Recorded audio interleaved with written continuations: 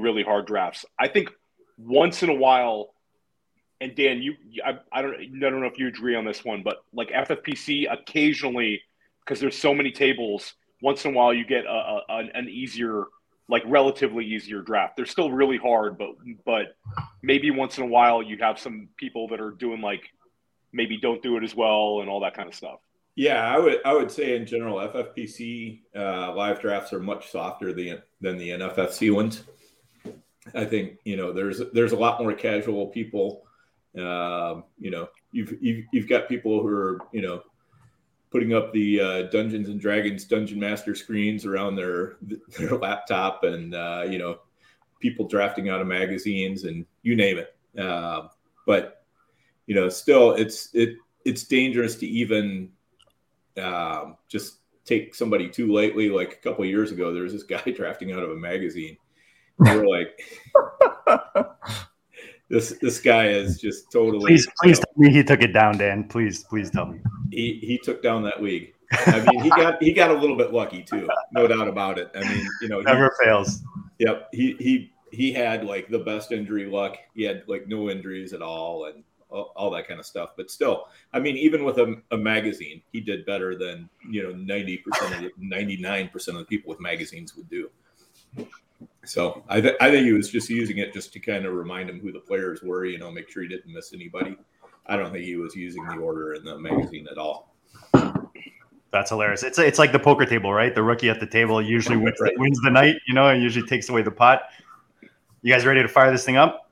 Let's do it. Yeah, I'm ready. I'm ready to rock, man. Let's boogie.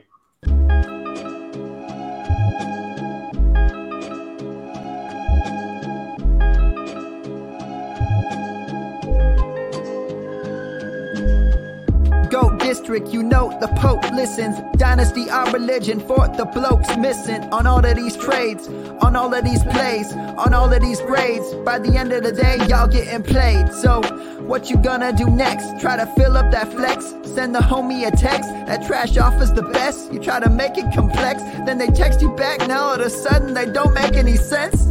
Broaden your horizons, boy. Dynasty's not for the Simons, boy. These trades not for consignment, boy. Respect your opponent, y'all some piranhas, boy. This my advice, from me to you. Open up your cute little podcast queue. Search up GOAT District, my dude. Pop it in your ear, man, y'all know what to do. It's the... And I always be traded. And I always be traded. And I always be trading. Y'all try to betray them, but first you gotta bait them. Fish.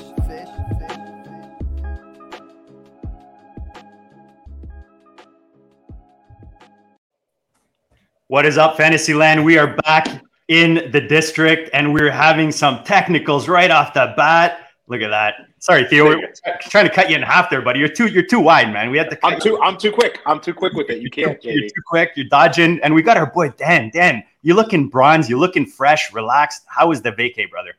Oh, the vacation was awesome. It was just absolutely fantastic. We had great weather almost every day. So hard to argue about that. We did get locked out of Yellowstone when all the craziness was happening there. That happened to be just when we were trying to get there. But other than that, I mean, we were able to kind of pivot off of that and find some other things to do. Grand Teton Park is just to the south, and we found some hiking trails outside of Yellowstone. And through it all, my daughter was doing job interviews, so she had like a suit blazer and blouse and all that, ready to go. And there were a couple times where she'd sit in the hotel room in the morning and I'd get kicked out and she'd do an interview or whatever. And but Virtual. Happy to say she has gotten a job. So nice. Oh, that's great. That's awesome, Deb. That's great, man. Awesome. That's so awesome. It was a very productive road trip as well. So, but nice. We did like 6,000 miles in the car. 6,113, I think it was. It was insane. And of course, when we planned the trip, gas was like $2 a gallon cheaper. Oh man, so, that's right, eh? Yeah. You need an expense account for that for that part of the trip, right? Oh man. Well, we're glad to have you back, man. We missed you while we were gone. Theo, we're fresh off of a monster show last night with Glenn Lowy. I mean, this guy does not just dominate high stakes. He dominates high stakes across different platforms. And tonight, we have a multiple winner from 2021. I know how excited you are about tonight. I'm going to let you walk this man in. So I'm really excited that we're having Tommy Libretti on the GOAT District. I've been talking with Tommy for a couple of months, and he had an unbelievable season last year. He took down the NFFC Primetime. He took down the NFFC Silver Bullet.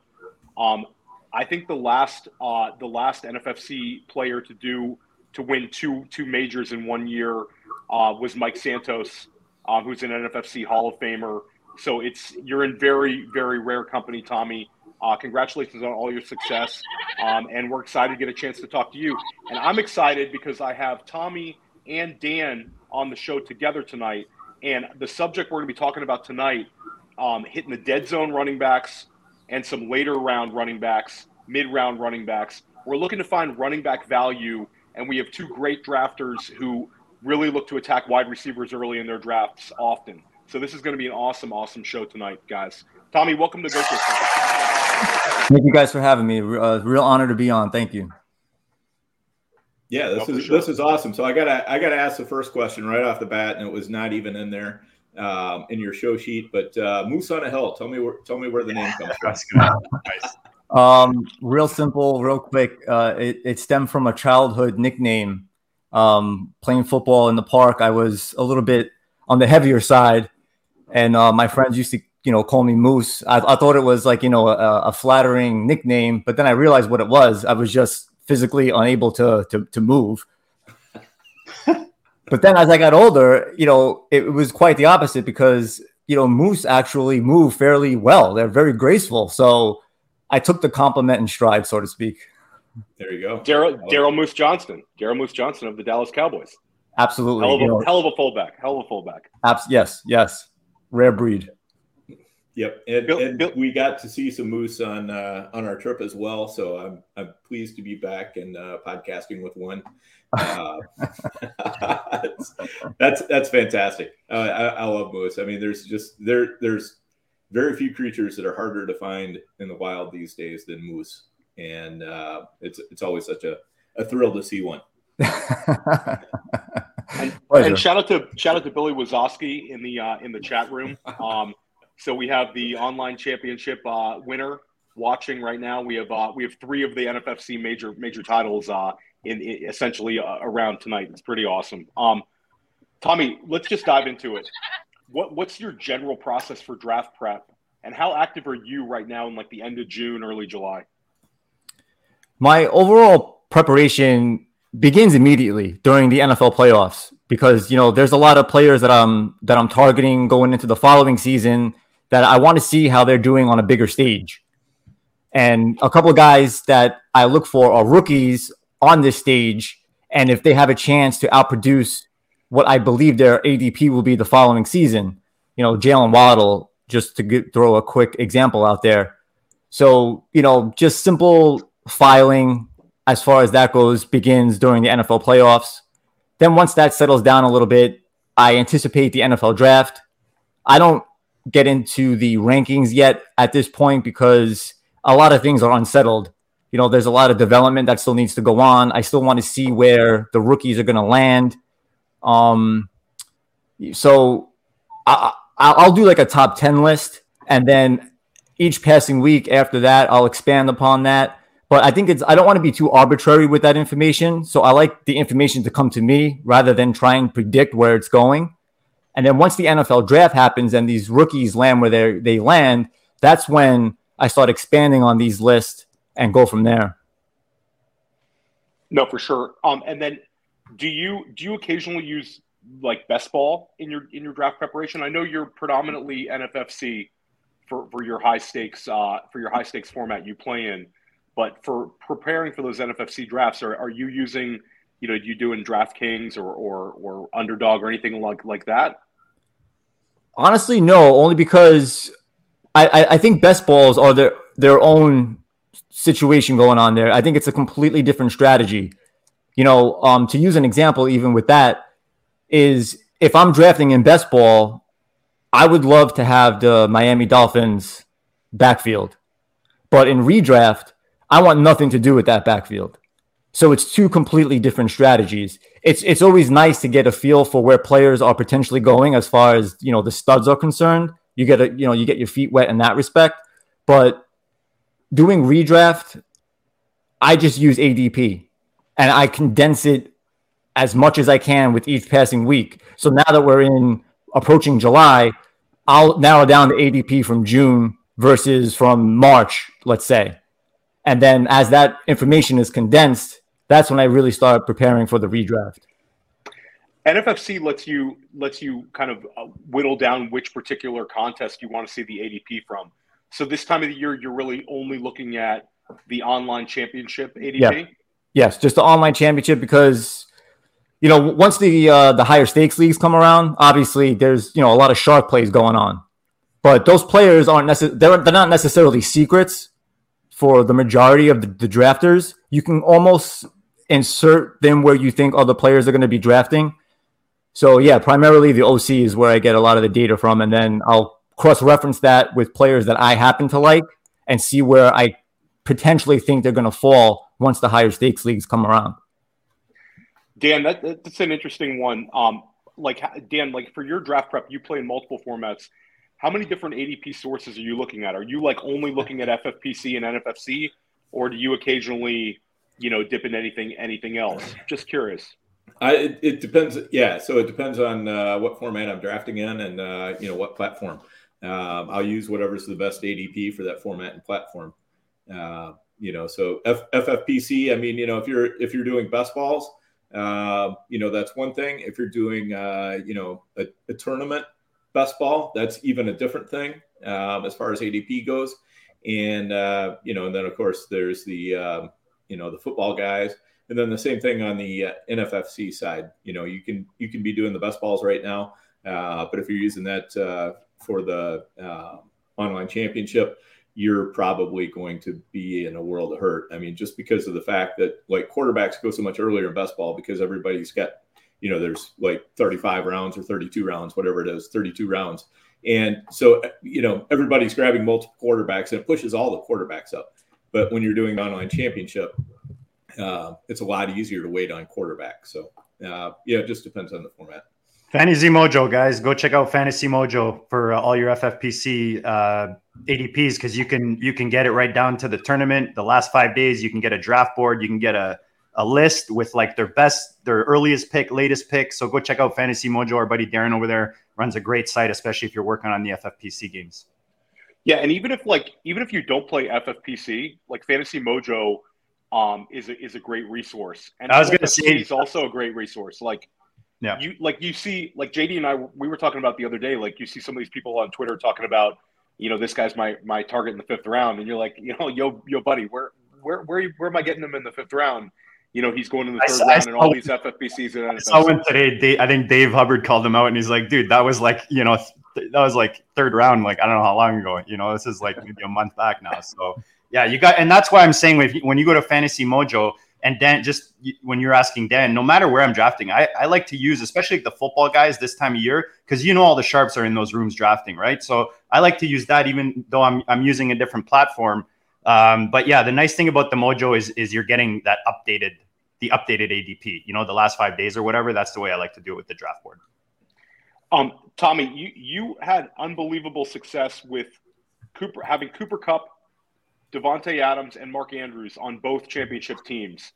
Do you track your overall ownership percentage, or do you just follow, your conviction and you're willing to take the, similar players over and over again in these drafts? We talked in the pre-show about this. We've had tremendously successful players, and some have different approaches with just the ownership percentages. What's your take on it? The higher stakes leagues is where I like to focus on certain players, and I have no problem. And Glenn mentioned this last night. I have no problem drafting the same guy if I feel and truly believe he's going to give me the best chance to win. I don't necessarily believe there's too much ownership of a particular player, but because I only stick to one platform, it's easy to file that information versus searching for the data that's telling me how much of a percentage I own of that particular player.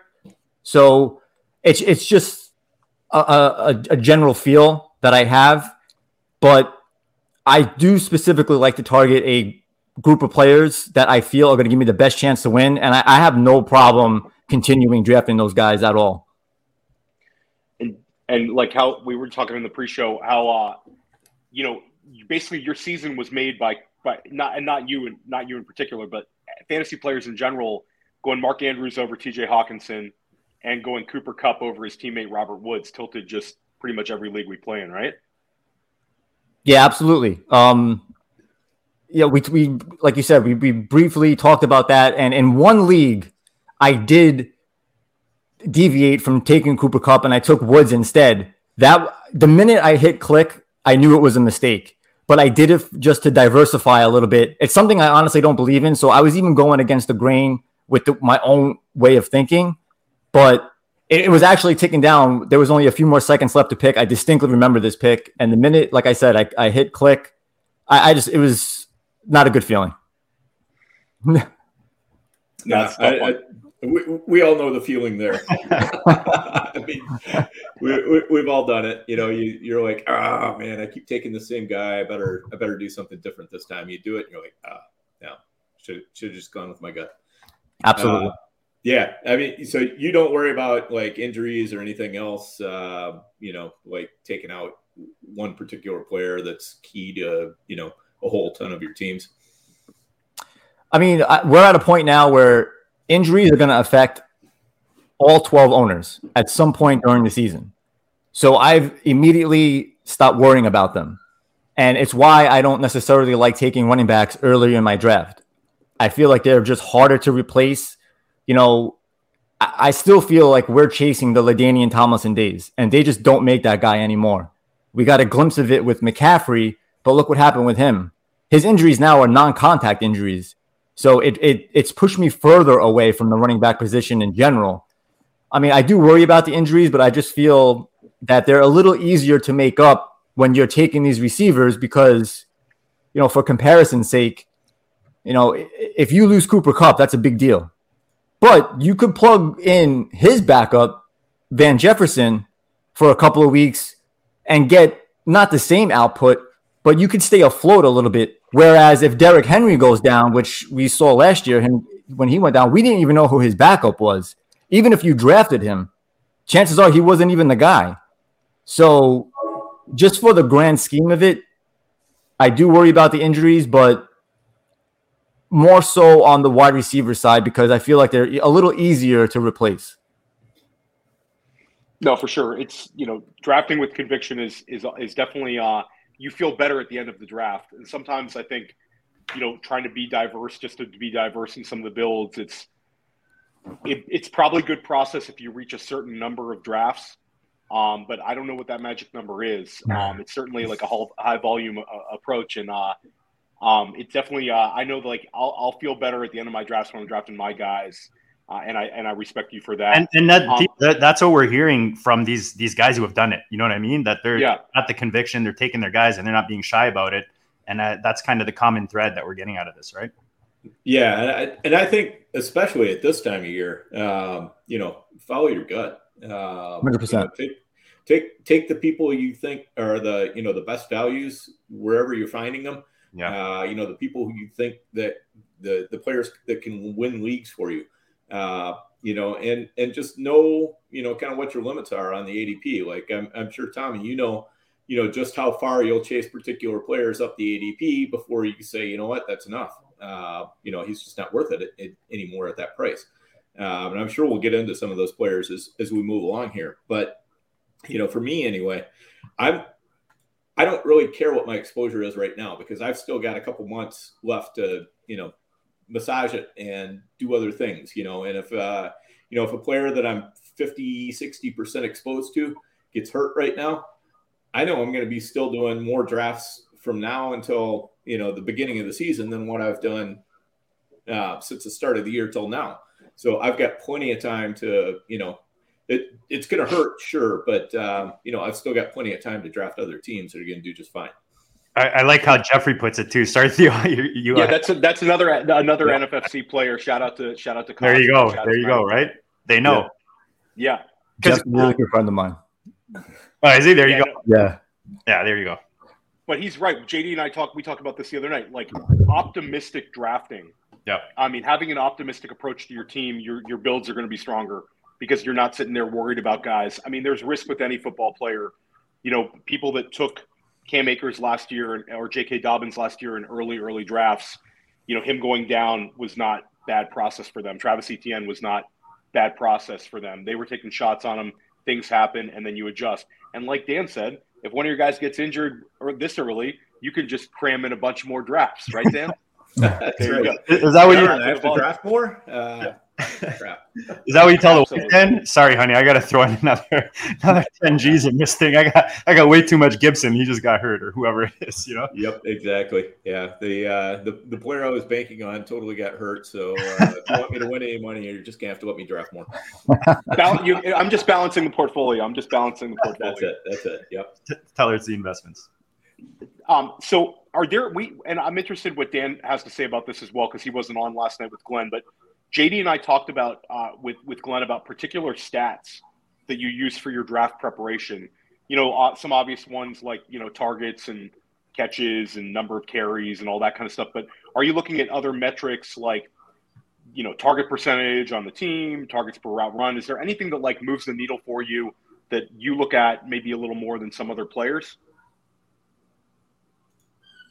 Was that for So, Tommy? Yeah, go. You take it first. Go ahead. I used to be that guy. And I used to, when Larry Fitzgerald was in his prime, I used to be a value-based drafter where I would take 3-year averages and then add those up, come up with that average, and start drafting my players accordingly. But what happened was I just overwhelmed myself with so much data that I was drawing blanks when it came to picking my teams. So even though that's genuine information, it's real, it exists, it's just a little bit too much, and I'm not wired that way. Guys that are out there do a way better job constructing rosters that are able to take that information, condense it, break it down, and generate their cheat sheets. It was just a little bit, like I said, too much and overwhelming for me, where I wanted to have a more simple approach. I do like target share, obviously. Range of outcomes as far as receptions, very important. And I look for that in running backs later on in the draft. So if I found that less is better for me, but I understand why guys take all that information into account. And as I said, they just do a better job of constructing their rosters. How about you, Dan? Is there anything you're looking at in particular? So for me, I mean, especially with receivers, I'm definitely looking at targets and, you know, not only what did they get last year, but what do I think they can get this year? Because targets drive points. I'm looking for receivers who have earned large target shares, all those kind of things. And efficiency, I only look at it in as far as I'm like, how repeatable is this? You know, either in a good way or a bad way.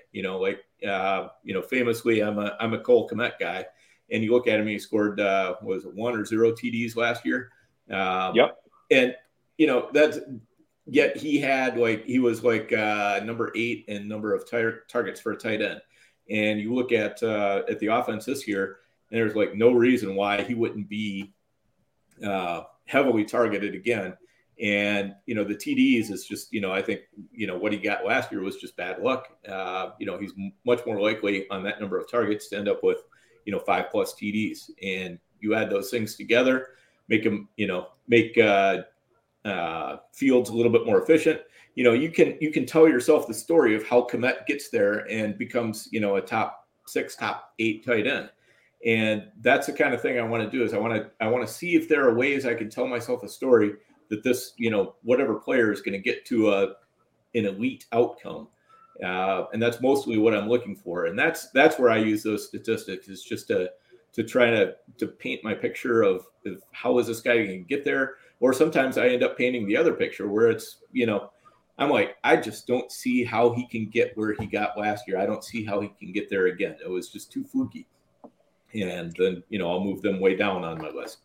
I want to add this too, Theo, to Dan. One thing Dan got me looking at, and I'm still not good at it. I still lazy out and go to Dan and ask him, but he's good at looking at contract situations. And that is really good to help make decisions, especially this time of year. And even the earlier drafts, that's something that I always went to Dan for some reference, and he's good at getting that information and using it properly. Dan can tell you off the top of his head contract situations for pretty much anybody going in the top 120 of. Don't put me on the spot today. I haven't thought about football for about 2.5 weeks. So sport track. Yeah, and I'll add that I like. I think Tommy had a great point that as fantasy football gets more and more popular, and the high stakes games get more popular, the best ball games get more popular. You can have an information overload. We have easy access to stats and metrics that maybe years and years ago you had to really know where to search for. Now you can find them on 5 sites. So I think that you don't want to overwhelm yourself with sources this time of year. Like, filter it out, have a couple of things you trust in terms of, ways to do your research. Don't get overwhelmed by it. You're still drafting great football players that are going to see touches and opportunities. And I'll add one other thing that I like to track in the offseason is vacated targets. I know that some people don't love the vacated targets because offenses change year to year, but I think it's a great way to find some value. So I'm always trying to look at that vacated target list. Muzio is big on that. He's big on Muzio's like Dan with the contracts when it comes to vacated targets. He can tell you, who's available, which team. It's not like Rand Man with him. Yeah, I guess one other thing I'd say there are a ton of statistics, as Tommy was talking about, out there, and most of them I ignore because most of them just aren't predictive at all. They're just descriptive of what happened last year, and I don't really need that necessarily. I would just want to look at things that I find to be more predictive, and and then look at situations and how I think the offense is going to come together this year. And then just kind of mash all that together to figure out who I really like. Agreed. And Tommy, you built your winning rosters last year with an emphasis at the wide receiver positions, Devontae Adams and Cooper Kupp. Talk about the appeal, and you basically used I would call it a modified 0 RB type build. It was either that or kind of leaning towards a true 0 RB in certain situations. Can you talk about using that strategy with great success? Yeah, so I found that that's the strategy that gives me the best chance at very minimum to compete in these higher stakes leagues. You guys had a guest on a few weeks ago, Sean Siegel, who completely changed the way that I draft. Reading his articles over the years, it wasn't necessarily the strategy, it was the message that was in between the lines that I took from that and tried to apply with my rosters immediately after reading those articles. When I first started participating in fantasy in high stakes leagues, I always thought that, roster construction should be my quarterback versus yours. And my quarterback needs to be better. My running back needs to be better. My receiver, and so on and so on. But it's not about that. That's a trap. And you'll more or less be a bottom feeder if that's how you draft, or in the middle somewhere. And it's not going to get you anywhere. So immediately after reading his article, I started incorporating a wide receiver heavier base team. And it was immediately followed, not necessarily success from where I was winning anything, but my teams were just better. The output was better. It was stronger. And I really thought there was something to that.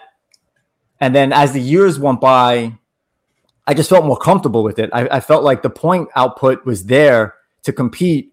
And I think it was, fast forwarding it to 2019, where that's where the running back started coming back into play. David Johnson was the first rounder, Connor, Chris Carson was coming up. I think Miles Sanders was the darling pick that year. And I deviated from the wide receiver heavy teams and bought into this running back build. Horrible. Big mistake. Not to say that you can't find success with it. There are other guys out there that may know how to draft better when they have those running back builds. But after that season, I said, no, I'm going back to the 0 RB approach. I feel more confident doing that. I feel like I have a better handle on those players and made it a point to stick to it. I don't think there's a true definition to the 0 RB strategy. I think there are many different variations of it. And you have to find a comfort zone. And I think it was after the 2020 season, that summer heading into 2021, That's where I thought I had a good handle on it and what I wanted to do and how to build the roster. And that was, not getting too cute with your first round pick, sticking to the player that you want, having a contingency plan, but mainly getting the guy that you want, and the tight end. That was the biggest thing that I got from all this. That tier is so small and so thin that I want one of the best guys at that position, because only one guy wins your league. And if you're fortunate enough to make the playoff bracket, you want to compete. You just don't want a mediocre guy that's going to, keep you afloat and you're settling for mediocrity. I want a dominant guy at that position. So those are the two positions that I really wanted to focus on. And, I had some success there. You certainly did. And Dan, I think, like you said, there's no true definition of the zero RB build. I think Dan Williamson might have had the best definition I've heard of anybody say in fantasy. Dan, you consider it to be where you filled your positions and your flex before you touch the RB spot. Is that how you would define it still, or is there anything more nuanced? Yeah, basically at the minimum, I think, what that means is your wide receivers are filled, your flexes are filled, probably your tight end is filled, maybe your quarterback is filled before you start touching running back. So that usually means you're taking your first running back, and if you take one in round 6, I think it qualifies. I think it's 6, 7, something like that is kind of where it goes for me, especially in the NFFC where you've got 3 wide receivers, 1 flex. So that's 4 right there, and then you got a tight end. Maybe you add another wide receiver. Or maybe you add your quarterback, however you want to go about it. But, you've probably drafted at least 5 players before you get to your running back, and usually sometimes even 6. What do you do, Tommy? Or usually draft 5 or 6 or something like that before you get to running back, or how far do you go? Yeah, honestly, to echo your words, I specifically like to target wide receivers and a tight end with my first 5 picks. And then I'll start looking into running backs from 6 to 10. That's where I want to smash my running backs. But to your point, once the 6th round comes around and there's a quarterback that's falling that I think is a superior play, I'll even deviate from taking a running back at that point and grab that quarterback and then focus on my running backs from 7 to 10 or 7 to 11 in those rounds for sure. Yeah, and I think the NFFC also were, the hero RB and the zero RB are very appealing because you have to fill the 3 wide receiver spots and the flex. And Dan and I have talked about this. You really can't recover at wide receiver in the NFFC. How many waiver wire usable guys show up at wide receiver spot throughout the year? Justin Jefferson and Chase Claypool showed up in a couple of my leagues when they were rookies because they started slow. Somebody cut them. You get guys like Travis Fulgham get pushed up in the amount of fab you're going to have to pay for them. And occasionally you get – I just remember when Judy goes down, KJ Hamler, people were going crazy with the fab. Wide receivers are so necessary in that format. And I think it's a strategy you definitely can win with. It's got a lot – there's a lot of people that don't like the strategy, but I think when you put together a monster, you can have a real monster when you do it, huh? For sure. And what it's not for everyone, right? And that's what makes fantasy football fun. You have complete control of your roster. You're drafting based on what you think is going to give you the best chance to win. And to your point, Theo, this strategy is not for everyone. And immediately after the draft, you already know that you need to hit on a waiver wire or 2 just to compete. But that also goes for the other 11 guys. They need to hit on a waiver as well to sustain any success that they may be experiencing during the course of the season. So no, it depends. A lot of guys are uncomfortable with it, but I just found where at minimum, it's giving me the best chance to compete. Shout out to, I'm sorry, JD, shout out to Stearns in the chat. Do you ever deviate? You say you like to go tight end, get a very strong tight end with your builds. Will you ever hop into the Kelsey and we'll talk about him in a little bit, the Mandrews tier right now, Kyle Pitts, a little higher up tight end than maybe what you were drafting last year where you had great success with Andrews as tight end 6? Well, we can use last year as an example. So Kelsey was going in the first round, late first round, and many drafts. But he wasn't my tight end 1 going into the draft. It was Mark Andrews. So I'm just referencing simple ADP. Andrews is living in the 5th round and Kelsey's going 1. So right off the bat, that's extreme value for me. Now, you're not going to get Andrews in the 5th round this year. That's just not going to happen. So you need to reevaluate that whole process over again. And, to your point, Kyle Pitts is a guy that I am targeting, and he seems to be in the 3rd round now. He's dropping a little bit, and I think a lot of that has to do with, Ritter challenging Mariota now. At least that's some of the reports coming out.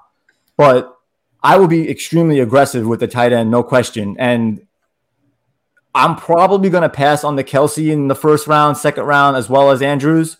But once that 3rd round comes, and depending on how the draft is unfolding and what guys are doing, next to me, it's definitely a position I'll be aggressive on for sure. All right, guys, let me do a quick plug.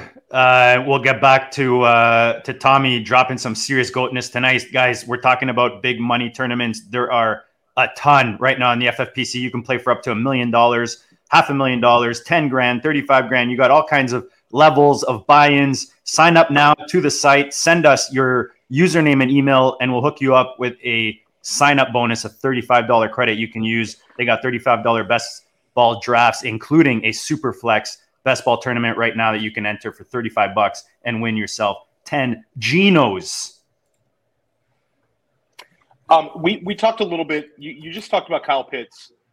Last year, you were able to identify Mark Andrews correctly, way ahead of ADP as a huge value. So when you're evaluating the tight end position, do you want to get the number 1 target on the team? If they're filling in like the alpha, receiver 1, but they're playing the tight end position, or do you ever want to, deviate from that and occasionally look at maybe a 2nd or 3rd option tight end who's, appealing because of his skill set or the offense itself? Going into the draft season, I already have a guy or 2 in mind, and depending on what the ADP is telling me, that's going to be the difference for me on which one of those guys it is that I'm going to be aggressively targeting. So, for example, Andrews is going in the 2nd round this year. It's a little too rich for me, but it's somewhat justifiable because of what he can potentially do. And what he did last year was with 3 different quarterbacks. We can't forget about that. And he's going to have a little bit more of a balanced offense, I think, this year, but still going to pass up on him. I do like Pitts a lot, but you have to have a contingency plan because he's going to be on everyone's radar. And a guy that's coming up right behind him, I think, that has upside is a guy like TJ Hawkinson. So his ADP is a little bit later than Pitts, but I think Pitts is the superior talent. So I'll potentially reach for him a little bit because I want to catch that upside. And I rather catch that upside on my team than watching someone else do it because they were more aggressive with the player that I had in mind. So I'll certainly put more emphasis on the tight end that I view as tight end 1, which I have no problem revealing. It's definitely Pitts. And then Dan, I just want to Dan is we call him the tight end whisperer in the GOAT district. And I've drafted with Dan many times. He's I respect his opinion on tight ends as much as anybody in the industry. Dan, how do you go about and find you're not necessarily an early tight end guy, but you're able to find value at the tight end position. How do you find value for guys where maybe others don't see it? A guy that might be, past tight end 12 that becomes kind of appealing in your eyes. Last year, Gronk helped you get to an early start in a bunch of leagues, and you got him a tremendous value all summer long before, and I'll add, before the Thursday night explosion. So how did you go about doing that? And you've shared Kmet all offseason as one of your guys, but taking Kmet out of the equation, is there anything that you're really looking at in identifying talent at that position? Yeah, so again, I'm kind of looking at targets as being a prime mover at the tight end position. I want a tight end who's really who's going to be no worse than the 3rd option in the passing offense, and if I can find one who might be the 2nd option in the passing offense, that's even better. So that way I can look at some of those mid to late round guys, that maybe everybody else is passing up on. And then I'll take a look at, like tight ends who've moved to an offense that's more tight end friendly than the one they were in before. Like Evan Ingram is a perfect late target because everybody loves to bag on Ingram. I mean, that's like if fantasy players are running out of things to talk about, they'll just bag on Ingram for a while. And, but the thing is, he's moved to Jacksonville where they've got Doug Peterson as head coach, who has a history of using tight ends a lot. Trevor Lawrence threw to his tight end a ton. Ingram, the past 2 years, has been stuck in New York with the Giants, where he had Jason Garrett just totally misusing him. Not playing low A dot Evan Ingram. Yeah, exactly. He's not. They didn't have him running up the seam or anything like that. So I look at the confluence of all those things, and I'm like, yeah, this is a guy that I definitely want to take a shot on. And I'll have a tendency, like if I feel real good about my wide receivers, my running backs, my quarterback, and I'll often just I'll punt tight end because I want to get strong at those positions, and then I'll grab 2 or 3 of those guys, the Kmets, the Ingrams, Gerald Everett, would be another one, but guys like that I think can vastly outproduce their position. Maybe they're not going to get up into the the top 3 or 4, but if they can be a back end tight end, top 10 tight end, and I'm strong everywhere else, I'm going to be happy with that. And I will say that I like to be fluid in my approach with the tight end position. I had some successful teams where I've gone early tight end. I've had some successful teams where I've waited on tight end. And right now, I'm in 2 slow football guys. One of them I took Mark Andrews in the early second. And then another one I haven't taken a tight end, and it's round 10. So I think you have to be comfortable with different ways to do it, and as long as you pick the right players, any strategy works, right, JD? Oh yeah. I'm like in my pits on my football guys that I'm building right now. Pits and it's for me. I'm like Theo. I like to switch up my builds. I have preferences definitely, but if a guy slips to me, like Dawson Knox was slipping in that draft, I didn't think I'd take my second tight end so quick. But now I've got Knox in the 9th round. I'll probably not take another one unless something really good falls with it, which I don't. But I think you can switch around your builds. And I like what you said earlier, Tommy, with the NFC, how no matter where your position is in the draft, the way the builds are, the way the format is, you can really build a winner from any spot, which is nice, and with any kind of build, right? Absolutely. I think the balance between the picks, between your strategy, you can neutralize almost what anybody else is potentially doing and put a contender in on your own. I that's why I love the format so much. I've conditioned to it, and I just think you have an edge no matter. And the best part is you could dictate where you want to draft as well. If you want to stay in the beginning of the draft, you can position yourself to try and draft from the beginning, or if you prefer the end with the 3rd round reversal, you have that option. Yeah, it's an awesome format for sure. Let me follow that up, Tommy. Where is there any place that's looking especially sweet to you right now as far as draft position? Yes, obviously you want to try and position yourself to take one of the big 4 receivers, especially since I'm a receiver heavy kind of a guy. I'm okay if I pass up on Kupp and Jefferson, just so I can lock in one of the other 2 on the way back, just to have the opportunity to pick before those guys that have Kupp or Jefferson and try and, really hit a home run with my 2nd round pick. So I would say, between 3 and 6 is where I'm looking at this year. No, I will say that it's for me, like NFFC, the KDS, I like to try to mix it up, but I will say sometimes it's very appealing to get that 12, 13 and then come back and pick at 25. That's sometimes I really love my teams when I'm able to draft from that spot. So it's an awesome format for sure. We got to get to the running backs though, guys. We're already 45 minutes in. Let's do a quick chat question. Matthew Bingham asking about Tommy's do not draft list. If you have a guy or 2, he's asking guys coming off of injuries. Are there guys you're avoiding? At any position? Sure. Or you could do running back since Theo wants to do running back. I could potentially give two. One guy that's on my fade list is Tyreek Hill, despite the fact that he's a receiver. Interesting. I don't care where he is in the draft. He could drop to me in the third round. It's just not happening. It's not anything to do with his talent. It's just that he fits this diva role perfectly. And he's doing a lot of chirping in the offseason. And I just feel like it's unnecessary, especially with what Miami's trying to do. They're trying to build something there with their own players. They have the foundation. They're building the blocks up, and they want Hill to be a part of it. And he still can't get his head out of Kansas City. So little things like that will distract me enough to not want to draft that player. And as far as a running back goes, Derrick Henry, definitely a fade for me. I think that the Titans are telling you they're going through a rebuild. Henry's 28 years old. They have Tannehill throwing the ball. They got rid of A.J. Brown. There's really nobody on that team that's an alpha that's scaring you. They addressed the wide receiver position, who I absolutely love, Burks, but there's a little uncertainty with him right now. So I think that the Titans are telling you we went through a rebuild without saying it. So for that reason, Henry's definitely a fade for me. No doubt. So you got Tommy's Kyle Pitts. If you're keeping track of this, you got the Kyle Pitts, and we're fading Derrick Henry. You are on the clock. And JD's on the clock.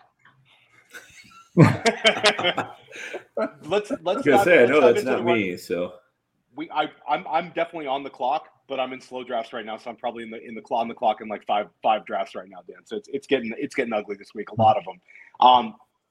Let's just dive into the running backs. We're looking to identify some values in these running backs, like rounds 3 and beyond. We're going to look at the dead zone running backs. We're going to go deeper than the dead zone, and we're going to talk about guys, and we're going to cover a lot. We'll start out with the biggest riser right now, besides Saquon Barkley, at the running back position is Travis Etienne. In NFFC drafts, and I'm charting ADP that anybody listening can pull this up. It's drafts from June 20th on in the online championship NFFC drafts. So Travis Etienne's going as running back 17 and 33rd overall in NFFC.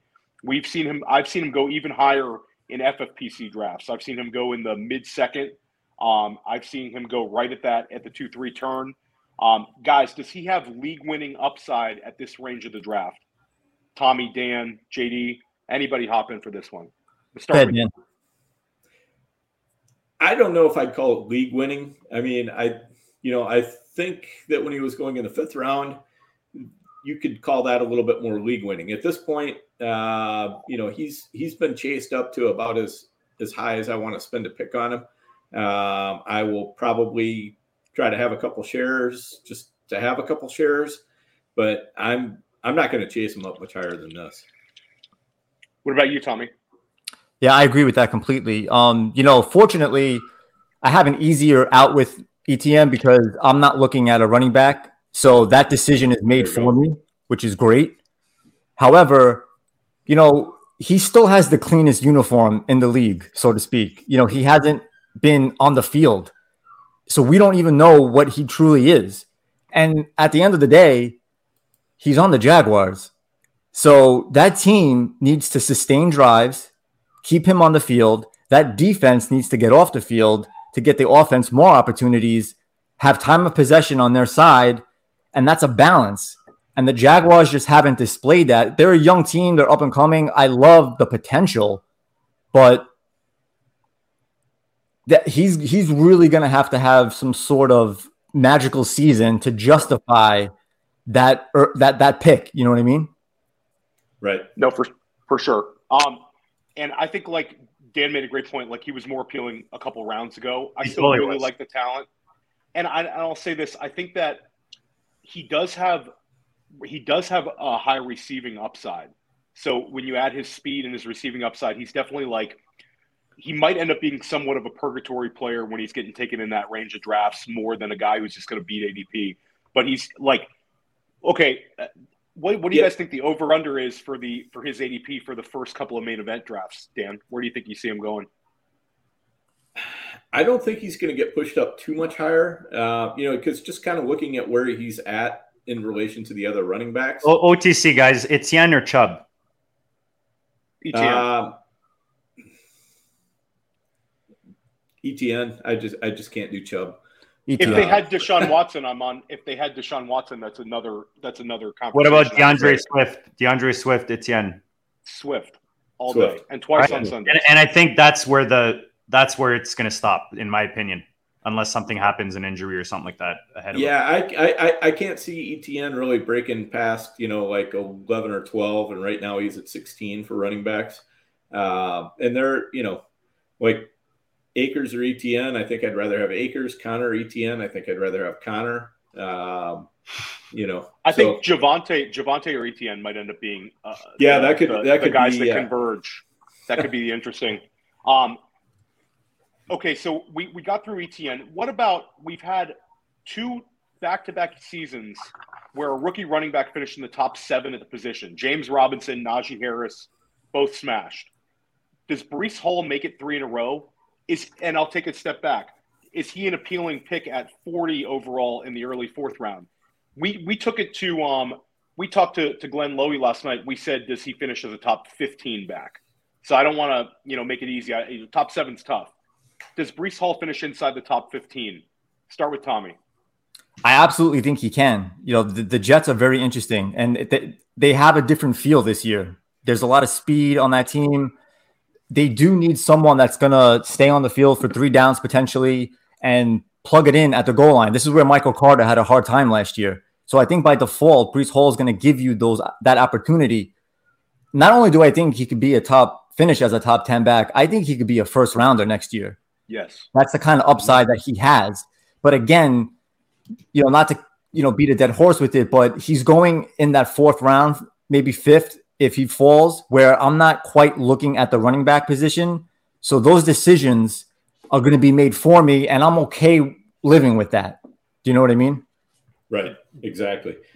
I'd have a hard time putting him in the top 7 for the season. But I think if Breece Hall has a good year, there's a very good possibility that when we're coming down the stretch and, the money's on the line, he's playing like a top 7 running back. Yeah, I think that's like Dan nailed it. Like when you're taking a Breece Hall, you're thinking about like the end game because his role can grow, and also I think that again, like ETN, he's young and dynamic, and he has great receiving ability, and I hope that the Jets utilize that. I'm not a Jets fan, but I live in Jets country. I'd love to see the Jets have a winner. People are starving, and I want to see. And I'll get my kid a Breece Hall jersey if he's a baller, 100%. Rapid fire, these 2 guys are a little more boring, but they're going in the same range. In or out on David Montgomery or Zeke Elliott in this range? They're going to disappoint, or they're going to meet expectations, or are they a potential target? JD? Sorry, you said Montgomery and who? Montgomery and Zeke. Yeah, I'm off of Zeke. Personally, I sprinkled maybe just a tiny percentage just to say I have 1 or 2, but I'm more of a Pollard guy at his ADP, especially with my builds. Montgomery's a guy I don't mind. Funny enough, I think I was telling you in the football guys that I'm doing, again, kind of similar to Tommy, because I went with my receivers and tight ends early. Montgomery in the 5th, I grabbed just as my RB1 just to get – he's kind of my hero RB with this build, and then I'm just stacking guys later. So, again, it really depends on the build. To be honest, I'm not huge on Montgomery. Again, I prefer actually Khalil Herbert at his ADP, especially with what we saw last year. So again, it just really depends on the build. They're not 2 guys that I'm heavily invested in. Again, like Tommy, I prefer the receivers around there, especially guys like Bateman and you got like the Sutton. Those. I was just gonna say the Denver guys. Dan. Yeah, same. I'd much rather take a receiver. Like in my dynasty teams, I've got some David Montgomery, and I'm not worried about him. I'm totally fine hanging on to him. But when I'm looking at, who I could get in a draft at receiver around there, I could get McLaurin, I could get Allen Robinson, I could get DJ Moore, DK Metcalf. I'd rather have all those guys than Montgomery or Zeke. So that's a perfect spot where I'm pivoted over to wide receiver. I might take a look at a tight end. I'll see what quarterbacks are available, but I'm probably not going with those guys on a you know, an NFFC, you know, online or prime time or any of that. And Tommy, I know you're not going to draft either one of these guys, but do you think the ADP is justified for where they're going? I think, I mean, I'm not even sure Zeke is the best running back on that team. So he's an 100%. easy pass. And as far as Montgomery goes, I want it to be Montgomery, but the Bears need to show some more continuity on offense. You know, they need to sustain drives. You know, to Dan's point with Cole Kmet, if Cole Kmet's having that kind of a season, it's showing that the offense is capable of having some sort of balance. So I would lean to Montgomery if I had to make that call, but I'm glad that I don't have to make either of those calls because there's just so much upside in that round or those next two rounds with the receivers that it's an easy call. Yeah, and I'll kind of echo a little bit of what JD said, where I think that, like, we saw David Montgomery get a heavy workload the last two seasons with a different coaching staff. So I think that Eberflus is coming in there. They're going to do some different things with Fields, and it would be interesting if they mixed in the backups a little bit more. I will say, just to point it out, we did have Heath Cummings on from CBS, and David Montgomery was one of his league winners, but he doesn't have a whole lot of love in the fantasy community otherwise. Tommy, you took Josh Jacobs last year. Actually, we'll save the Josh Jacobs one. We're going to go before that. This is actually one that's tough. You have running backs going in the 50s and 60s of ADP, all going between like 50 and let's call it like 65.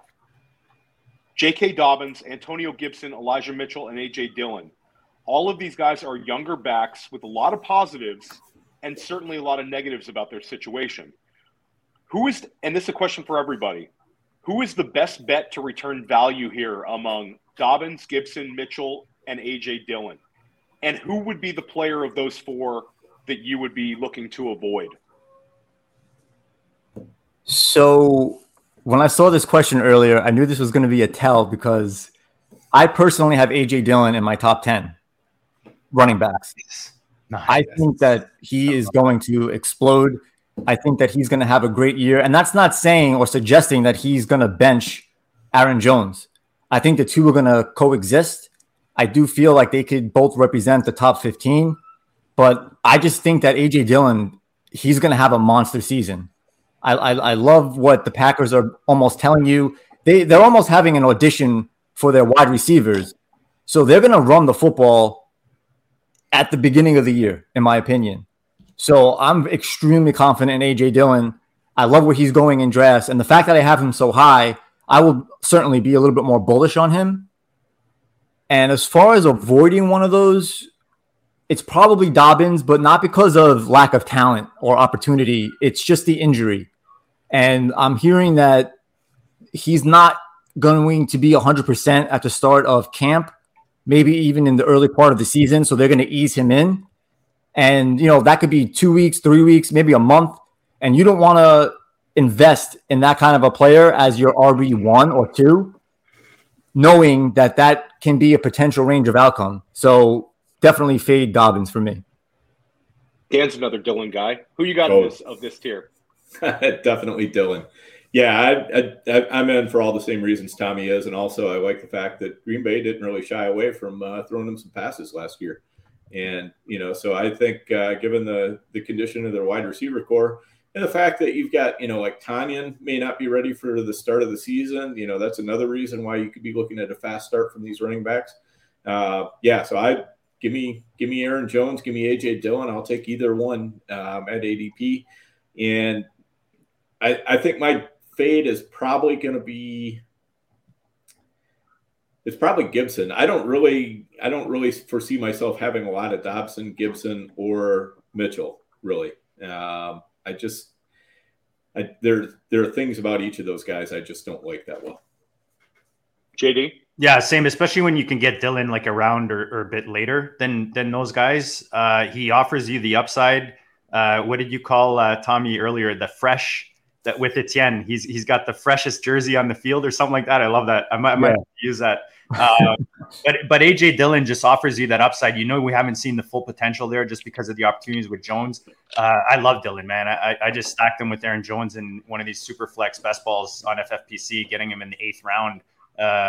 I think is beauty. I mean, the other guys, I'm not completely avoiding, but they're kind of like the Zeke where like I prefer them over Zeke, but I'll like sprinkle a bit of them here and there depending on my builds. But they're not guys I'm necessarily target. I did like Dobbins a lot more before all the latest, like Tommy's saying, there's way too much out there right now saying he might not be in for a bit in the beginning of the season. And that's kind of scary, with the investment that you have to make in the 5th round.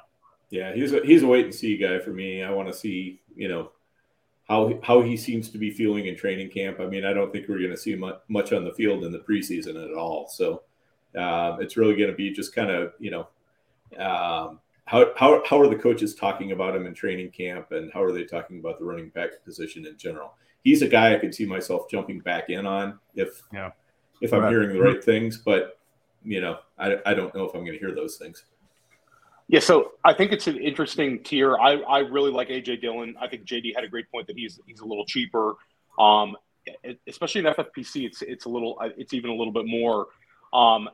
I don't want to say I'm completely out on Antonio Gibson. I do think he might get pushed down to like the 7th round, and he might get down. I'm waiting for that. Yeah. Yes. So, and I think like we talk about, you don't hate players, you hate ADPs. So like he could get down to a point, especially with all the Brian Robinson talk.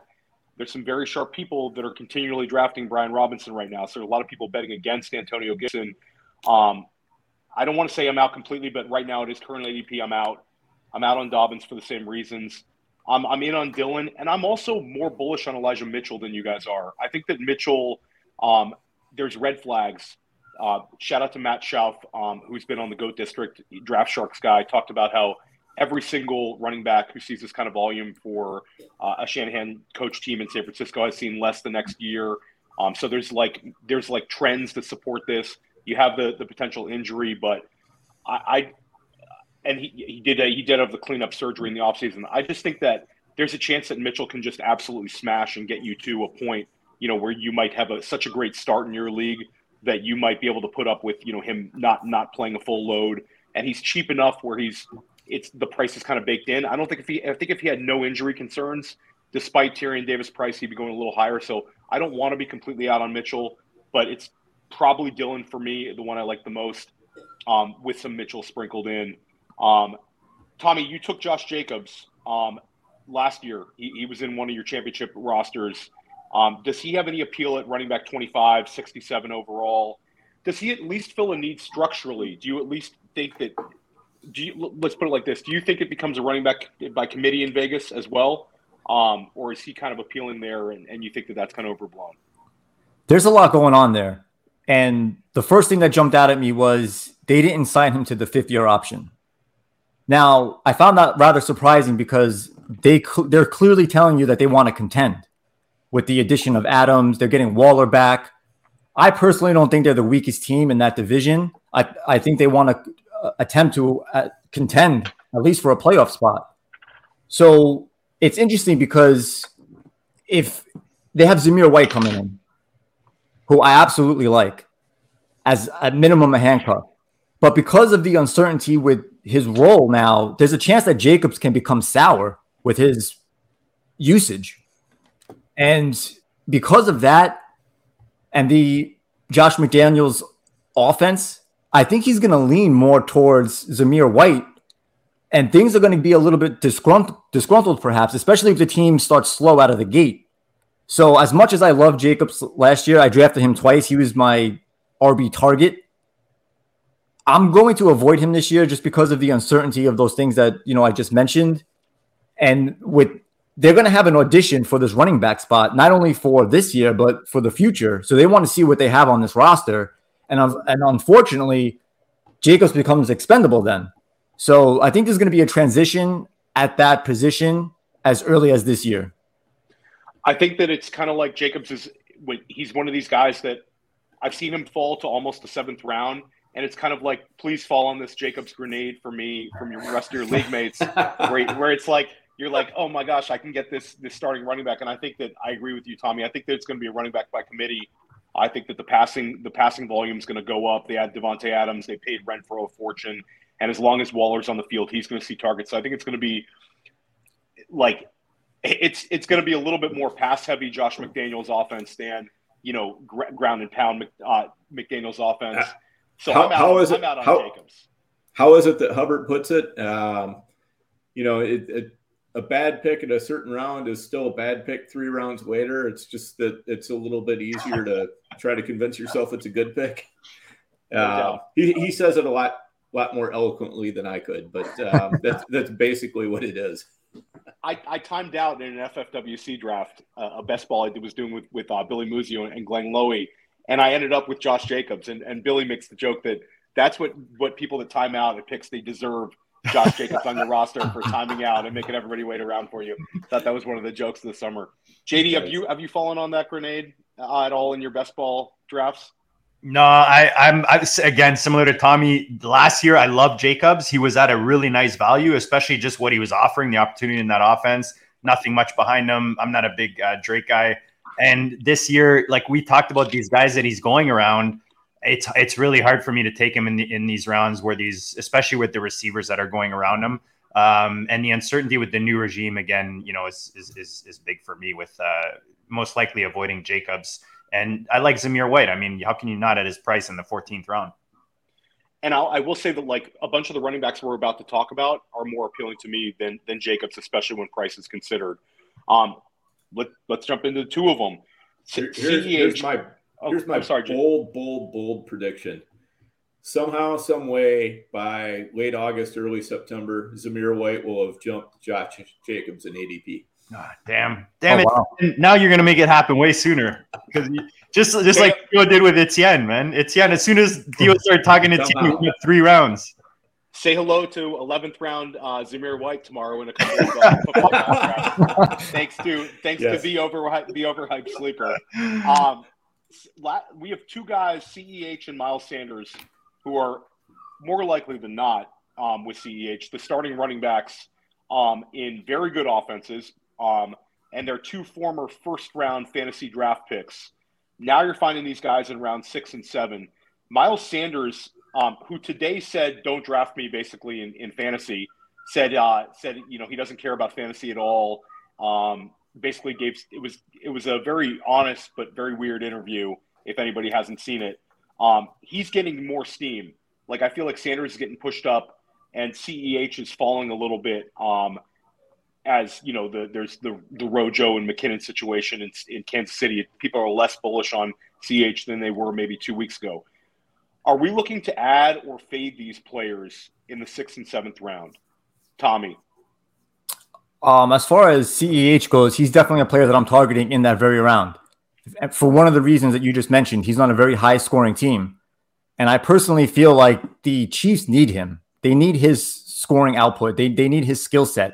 You know, we all know who Ronald Jones is at this point. I don't think he's going to surprise anyone. And as far as McKinnon goes, I think he's more of a threat than Ronald Jones, just based on the PPR opportunity, this, that, and the other. So I think the CEH was going in the 3rd round last year. So I think that alone is going to scare off more drafters, and he's going to fall even more potentially and become even more of a value. Therefore, if he's going to be identified as a dart play on a team that could, make a run at a Super Bowl in that division that needs to score points, I'll take that floor any day with a player with that upside. And he had an injury last year, and he was forthcoming with it, and he was certainly labored by that injury. So I'll give him the benefit of the doubt. And with his cost this year in the 7th round, I think it's a good gamble. And Miles Sanders?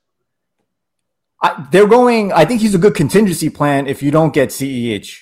I think either or in that round will work out just as good as the other. I like Sanders. The Eagles, they had a little bit of an underrated running game last year. I think they averaged over 4 yards a carry. Sanders was a big part of that. And I just love the makeup of that offense. I think A.J. Brown's going to, release a lot of the defensive fronts that are going to be present. Plus, Hurts could run the ball as well. He's a threat. And I think Sanders is going to have a nice opportunity to outproduce his ADP as well. Dan. Yeah, pretty much what Tommy said. I mean, I'm pretty much in on Allaire at his price. Sanders, it takes a little bit more work for me to get there, but he's going cheaper, so that's fine. Sanders last year, he he had really terrible touchdown luck. So, so that's something I would expect would probably rebound. But I worry about, it could be a 3-headed backfield with, and then with Jalen Hurts as somebody who's siphoning off a huge amount of the rushing work before you even get to those 3 running backs. Because I think Boston Scott, I think they like him. I think they're going to use him. Gainwell, I think they're going to use him, and so you heard Sanders today was kind of, wistfully saying, I wish I could get some more opportunities. And I think he's a guy that if he does get those opportunities, he's going to do pretty well. So I definitely want to have a little bit of Sanders going for me, but price wise, I'm going to be trying to hit my spots where he's going, just a little bit past ADP. JD. Yeah, I might hit CH if I'm doing a KC stack. He's not someone I'm necessarily targeting. I actually prefer Ronald Jones, to be honest, at his price. He's actually creeping up, so he's kind of getting, my deodorant example. When you pay $3.99, you're not going to pay $8.99 for that same deodorant, right? The next week, you're going to go to Walmart and try to find it at the same price. But with Miles Sanders, I guess my issue is, like, what are we expecting from him? Because he's been at best an RB2, right? Like a back-end RB2. I don't know that he gets past a lot of these guys that are going ahead of him, depending on how you feel. We talked about Jacobs and, Mitchell and some of those guys. Maybe I just don't see. I don't know. We talked about it a couple shows ago, Theo. It's really hard for me with Sanders. I love Sanders. When he came into the league, he was one of my favorite guys, one of my favorite running backs. I love the catching ability, and I love the offense. Let's just see if he can put it together health-wise. He's another guy that, he's played 12 games, 2 seasons, 16-1, and at best we've seen at RB17. So I'm full. This is like the part if we were a financial show, I have to say, like, full disclosure. Full disclosure. I love that in your article, by the way, Theo. Yes. But check Theo's article, guys. We tweeted it out today. I appreciate that, JD. I had a running back article on Player Profiler, which I talked about a few of these guys. But I did actually take Clyde Edwards-Helaire, and then I added Ronald Jones, which I know in a tournament setting is oftentimes frowned upon to do the handcuffing. But I think it's so cheap. Like McKinnon, Tommy brings up, but McKinnon's not taking goal line. One of those guys is going to get the goal line opportunities. CEH has not really seen many opportunities in his entire career inside the 5-yard line. I wonder if that's, goes to Ronald Jones. But anyway, I think they're cheap enough that you can draft both of them this time of year in like the 7th and 11th, the 6th and 10th, somewhere in that range. I don't want to do that every draft, but I did that with this one to pair with Patrick Mahomes. So I have a little bit of Chiefs action. So I'm not out. I'm going to take him in at times. Sanders, I think, will be the same way. I don't want to have 0, but I'm not as excited about Sanders as some people. I just think you can't deny the fact that it's a Kansas City running back going this cheap. We've been willing to take shots on it so much earlier. And now they're finally and I realize, the Kansas City offense could regress, but it's still Patrick Mahomes' offense. We've seen, Darrell Williams have success as the RB1 certain weeks. So I think that, getting a piece of that this late is something you can't have. They have 0. a super favorable schedule as well. KC, one of the most favorables when you're looking at like 50-point games. Great article on RotoViz. Pretty sure it's RotoViz right now where they've got, it's our buddy PFF. Okay. Yep. Dwayne actually put a really good article on some of the rosters, some of the teams with the best schedules this year, but really broke it down like by how many 50-point games they have, looking at over-unders and things like that. So go check that out. Definitely something of quality. Let's answer Matthew Bingham's question. We're talking KC. On the other end, in the NFC, Tommy, why don't you tell us about your thoughts on the Tampa Bay running backs? That's an interesting situation going on there. In fact, I like it for the opposite end of the spectrum. I think that Tampa is going to be a very pass-heavy offense, so it's an opportunity to take a look at their receivers, being that I'm a receivers kind of a guy. But to answer the question specifically, I love the confidence that Rachaad White is displaying. Not even on the field, obviously. We haven't seen any body of work there, but just the words that he's using.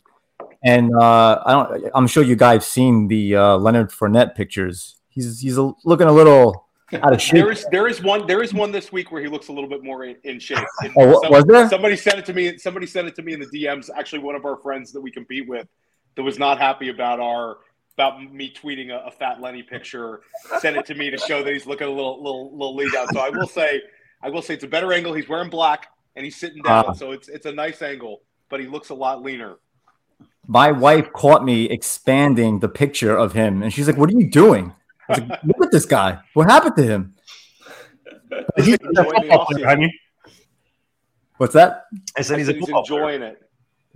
Yeah, he's a pro's pro. I suspect that he's going to be ready. Otherwise, Brady's going to be in his ear. But I really do like Rachaad White, and he's a free look almost, with huge upside. Almost like Michael Carter last year. I thought Michael Carter had a real opportunity to do something, but I knew it was going to take him at least half a season. So if you could apply that same method and strategy with Rachaad White, let him develop on your bench. Don't let him develop on someone else's bench and see what you got there. 10th round, man. 10th round. There you go. We're at an hour and 15. You're good on time, Tommy? Yeah, I'm good. Okay. So this next one, let's go right around the horn here. Devin Singletary and James Cook are running back 30 for Singletary and running back 36 for James Cook. So we're seeing the ADPs converging. Dan just got like a little sick look in his face because I know which way he's going on this one. But let's go around the horn here. Which one are you on at ADP? And you can add structural context to this, which I'm planning on doing. Tommy, you go ahead first. I could talk about Devin Singletary for an hour. You sure you want me to start? You started Devin Singletary on it's you or me, Tommy. Either one of us is going to go an hour. So. Okay, so Tommy, you can talk about how the 20 touchdowns Devin Singletary will score this year, and Dan, you can talk about how he's actually going to sap away the receiving work from James Cook, and you guys can just talk Devin Singletary all night. Go for it, Tommy. First and foremost, I can't believe his ADP on a team like the Buffalo Bills that have this job opening for a running back who showed you what his skill set offers that team. They were more balanced. They were more dynamic. And, he was a big part of why I was able to win. It was the prime time I had him in. And having him down the stretch was huge. So the ultimate answer to that question is you can have both. And I talked about both of them because you can lock down this backfield. And if you take Singletary at his current ADP and want to be a little bit more bullish with James Cook, you have the opportunity. If ADP stays the way it's currently at, there's going to be some movement, obviously, but I absolutely love Singletary. And the fact that he could potentially be your RB1 late in the draft could be explosive. I was talking to a buddy about this, and I used Joe Mixon as an example. When constructing your roster, Joe Mixon's going in the late first, very early second sometimes. If he's going in the first round, I don't need Singletary to outproduce a guy like Mixon. I just want him to neutralize that point output as best as possible. And I think Singletary could do that, not for the duration of a season, but week to week. So I would be extremely happy with Singletary as my RB1 even. But as my RB2, that's huge upside, especially for that team that is showing, no regression whatsoever, at least in my opinion. Dan, go ahead. 100%. I mean, to me, James Cook feels like a player that was pushed up into the second round by Buffalo's need. They were trying to get McKissick. They missed on getting him. And I think it's also a lot tougher for rookies to come in and just immediately outproduce a quality veteran, which I think Singletary is. He knows that offense better. Next year, would I want Cook or Singletary? It might be a completely different answer. But for this year, I'm taking Singletary all the way. Even if he's more expensive. And as Tommy said, there are ways too that you can just grab both and I did that last year in several drafts with Singletary and Zach Moss. And Zach Moss ended up being a big nothing burger, which was great because that meant, after a few weeks, I could easier to figure out. Yeah, you just drop him and you move on. I did the same. Yeah. Yeah. So, when you can get a player like that you could just drop and move on, that's even better. But yeah, I think Singletary is going to be a force this year. And as Tommy was saying, look at his point output compared to Mixon. If he can just stay somewhere in the ballpark, and you're putting your Singletary up against somebody else's Mixon. Tommy's going to have a wide receiver drafted where Mixon was drafted, which is going to be a probably top 5 wide receiver, and you're going to have a wide receiver drafted somewhere in the 8th, 9th round. Is that where Cook is going right now? Yeah, they're very close. FFPC, they're almost equal, and NFFC they're six running back spots apart. So they're converging for sure. Right. Yeah. But the thing is, you look at James Cook, he's going at about around pick 100, call it. And if you look at the wide receivers that are going around pick 100, I'd rather have Devin Singletary plus, that first round wide receiver than have Mixon plus whatever wide receiver I can get around the Singletary to Cook range. JD, Singletary or Cook? Yeah, for me, James Cook is. It's a trap. We have Noah Riddell come on the show every year and do a trap show. I feel like at that price, guys, RB, let's start at week 15 last year, okay? RB7, RB10, RB5, RB3, RB2, RB4. Sorry, why are we going to replace this in an offense that is just getting better and that's going to do everything they can to win a Super Bowl this year? To me, it's simple math. I was loving Singletary when he was going even later. He was going later in a lot of drafts and then earlier in the offseason. Again, everyone thinking, they're bringing Breece Hall or they're bringing someone to replace him. I don't know. Sounds pretty good to me, man. Those numbers, if you look at his totals over 25, those last week. So for me, Singletary's always been the guy, even after James Cook came in. I feel like James Cook at the price might be a trap. At best, he's giving you J.D. McKissick, but what more could you ask from a guy in Singletary in that offense? So I'll take a devil's advocate to this. Is I do want some James Cook. I like Singletary as well. I think that the idea of taking both of them is very appealing.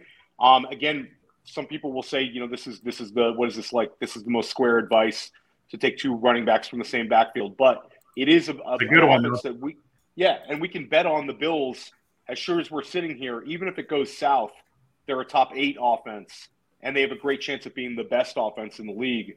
So I think having both is appealing to me, and that's something I would not be scared to do. I will say this. Everything that they showed us this past offseason was that they want a back to catch more passes, to take some of the pressure off of Josh Allen and add a dynamic element to their backfield. They tried to get J.D. McKissick. He stayed with Washington. There was rumors they were trying to get Christian McCaffrey, and then they draft James Cook. And we say they overdrafted him, but they still use that equity on him for a team that considers himself a Super Bowl champion. So I'm not out on the fact that I think James Cook could have a real role, and I think they can move him around. And I'll add the structural context to this. If you go with a hero RB approach, and then Singletary is absolutely the pick for you because he's going to see that early. He's going to be a bridge for you at the very least to get you through that first month, 6 weeks of the season.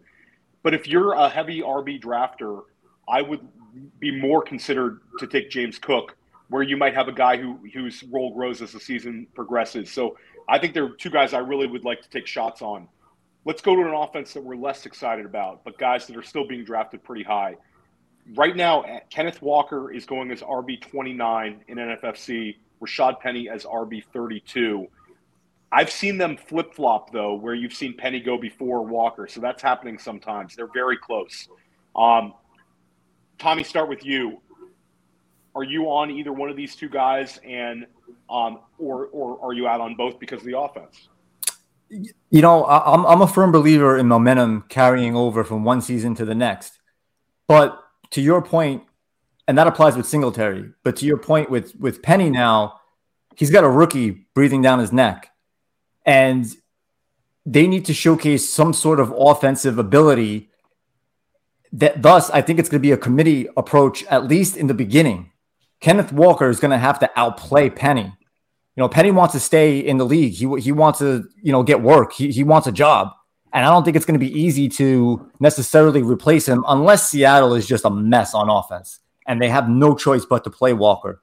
So I would be a little bit more bullish on Walker than Penny, but I would pass on both if I had to, because there are just other players with upside that I would be more comfortable with, that in the event that I needed to plug them into my lineup, I would expect more production from them versus Walker or Penny. Dan? Yeah, I mean, just Singletary and Penny are basically going back to back in the NFFC right now, and it's Singletary by a mile for me. Walker he's right around that range too. Yeah, he's actually going in front of Penny right now. And honestly, if I had to take one, I'm gonna revert to Theo's situational. If I've got a 0 RB build, I'm probably taking Penny because I want him for the early weeks. If I'm looking for somebody who can be a hammer down the stretch, then maybe that's Walker. But overall, I just don't love this offense. I don't love the speed that they play. I do think they're going to do something else at quarterback. I don't think they'll be able to get Garoppolo just because they're in the same division. But I could see definitely Baker Mayfield ending up there. And if that happens, I think it makes it a much better offense, but still, it's not going to be a fast offense. The volume of play is just going to keep things down. Though we saw with Penny last year, he certainly can get plenty of opportunities, when he's the lead back. But with Walker kind of nipping at his heels, I just don't love him for the season. So I pretty much agree with what Dan said. But I will say that Walker's falling. And again, it's going to get to a point where, it's funny. I just wrote this running back article. And when I wrote it, I started writing it. Kenneth Walker was going in the 6th round. You would see him often going at the 6-7 turn, maybe a couple picks before. And now he's dropped. I drafted my first Kenneth Walker share of the summer in the 8th round this week. So he's starting to drop to a point where he's got some appeal because I think his profile's hit over the years, a day 2 running back. We've seen Penny break down. Again, he wouldn't be a guy that you can count on early in the season at all.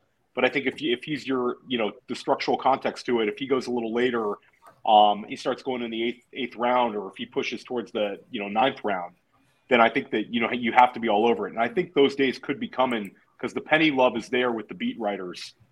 Definitely an interesting backfield. JD, where are you at with those two? Yeah, no different than you guys. I don't have any. I don't think I have much Walker, if any, at all. Just prefer guys going around him. I especially with running backs, I like to get running backs that are in good offenses. They're going to score a lot of points. But similar to Tommy, I love looking at the last few weeks of the previous season for guys. It's not across the board, but guys like Penny, Amon-Ra St. Brown, looking at what they did in the last segment of the season, to me, that's huge. Because teams want to see what there's coaching changes in the one situation, but they want to see what they have. Penny showed that he's got what they think he has. It's just a matter of him keeping the health. So I do have builds where Penny was going later. I'm pretty sure Dan, I don't know, correct me if I'm wrong. I'm pretty sure earlier in the season, Penny was going later and he was a really good 0. Yeah, he was a great 0 RB build guy that you can throw in there and get the earlier season production and then complement him with a guy that's going to produce later in the season, expecting him to get injured, right? But they're not guys that I'm targeting. I don't like guys in these not very exciting offenses. A player we all love the talent of, Tony Pollard, but he's not cheap. He's running back, 30, 31. And I'll say, if you look at Fantasy Mojo, he has one of the widest ranges of anybody in Football Guys drafts. He's gone as high as the late 5th, and he falls into the early 8th. So there's a wide range now, 8.7. Yeah. So that's that was the largest range I've seen of anybody getting drafted in that range. Where are we out on Tony Pollard? I'll go first. I really like Tony Pollard. I think this could be the year that Zeke really breaks down. and we might end up with 8 to 10 starts of Tony Pollard. I think it's frustrating to watch him and then watch Zeke, and he looks so good, and it's he doesn't necessarily get the work that we think he all deserves. Where are we at on that, Tommy? You on Tony Pollard this year? I completely agree. He's actually the reason why I wouldn't take a Kenneth Walker, because Pollard's right there. He's lingering, and you don't want to miss what you just said. If that job goes to Pollard and what he could potentially do on that offense, we saw it last year. He was the most explosive player on the team running the football, and the offense just looks different with him. So I'm going to be very bullish on Pollard, because even if Zeke sustains some sort of respectability, Pollard's still going to produce at worst in your flex position for bye week fill-ins or whatever it may be. Yeah, Tony Pollard's got that dog in him. And, my dog, I'm sorry. Yeah, no, it's all good. It's all good, Tommy. I was laughing at Wheeler's comments. too. Wheeler's always cracking us up in the chat. Dan, Tony Pollard, in or out? I mean, I want to be in, but Mike McCarthy never fails to mess up backfields no matter where he goes. That's the one thing that gives me pause. But other than that, I like everything about Pollard. He's definitely a better running back than Zeke. I don't think he's got as many touches in him as Zeke does. I think he's more likely to break down, if he gets used too much. But, he's one of those guys that, man, if he's all of a sudden thrust into the starting lineup in, like week 12 or week 13 or something like that, I mean, he could definitely be a league winner. So, you've got to have some exposure to him. Yeah, and if you look at their first 4 games, guys, they're playing Denver, Chargers. Oh man, I'm looking at preseason. Sorry, guys, I was trying to look at their first few games, but you got me all excited, JD. No, I know. I was trying to pull it up. Dan and I were going to go watch that in Vegas before you gave it to me. But what I was going to say is you got to think with Dallas, if it doesn't click, because they lost Cooper. If it doesn't click right off the bat, Dan, I think even though it's McCarthy, you said that, and I'm like, damn, I didn't even think about McCarthy and how he messes up the RB role. But you got to think that offense is going to want to do something different, or maybe lean a little more on something different. And I think Pollard is that answer. So if we see them struggle offensively early in the season, I think there's even a better chance for Pollard to give us that upside. But I think all 4 of us like Pollard and what he offers in this offense. And I'll add that we do have the potential wide receiver issues besides CeeDee Lamb right now in Dallas with Gallup with the injuries. Tolbert, for all intents and purposes, is got positive reports, but he's a rookie. They've used Pollard in like the slot a little bit. Maybe this year they're forced to use him more there, and he becomes a little bit more as a weapon. He's certainly capable of doing it.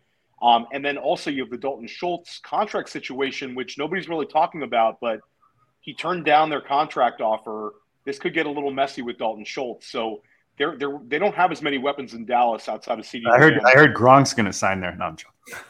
I would love it. I look at Tommy's face like, what? Dude, no. Gronk in Dallas, that would be amazing. Let Dalton Schultz go. Chase Edmonds, running back 34.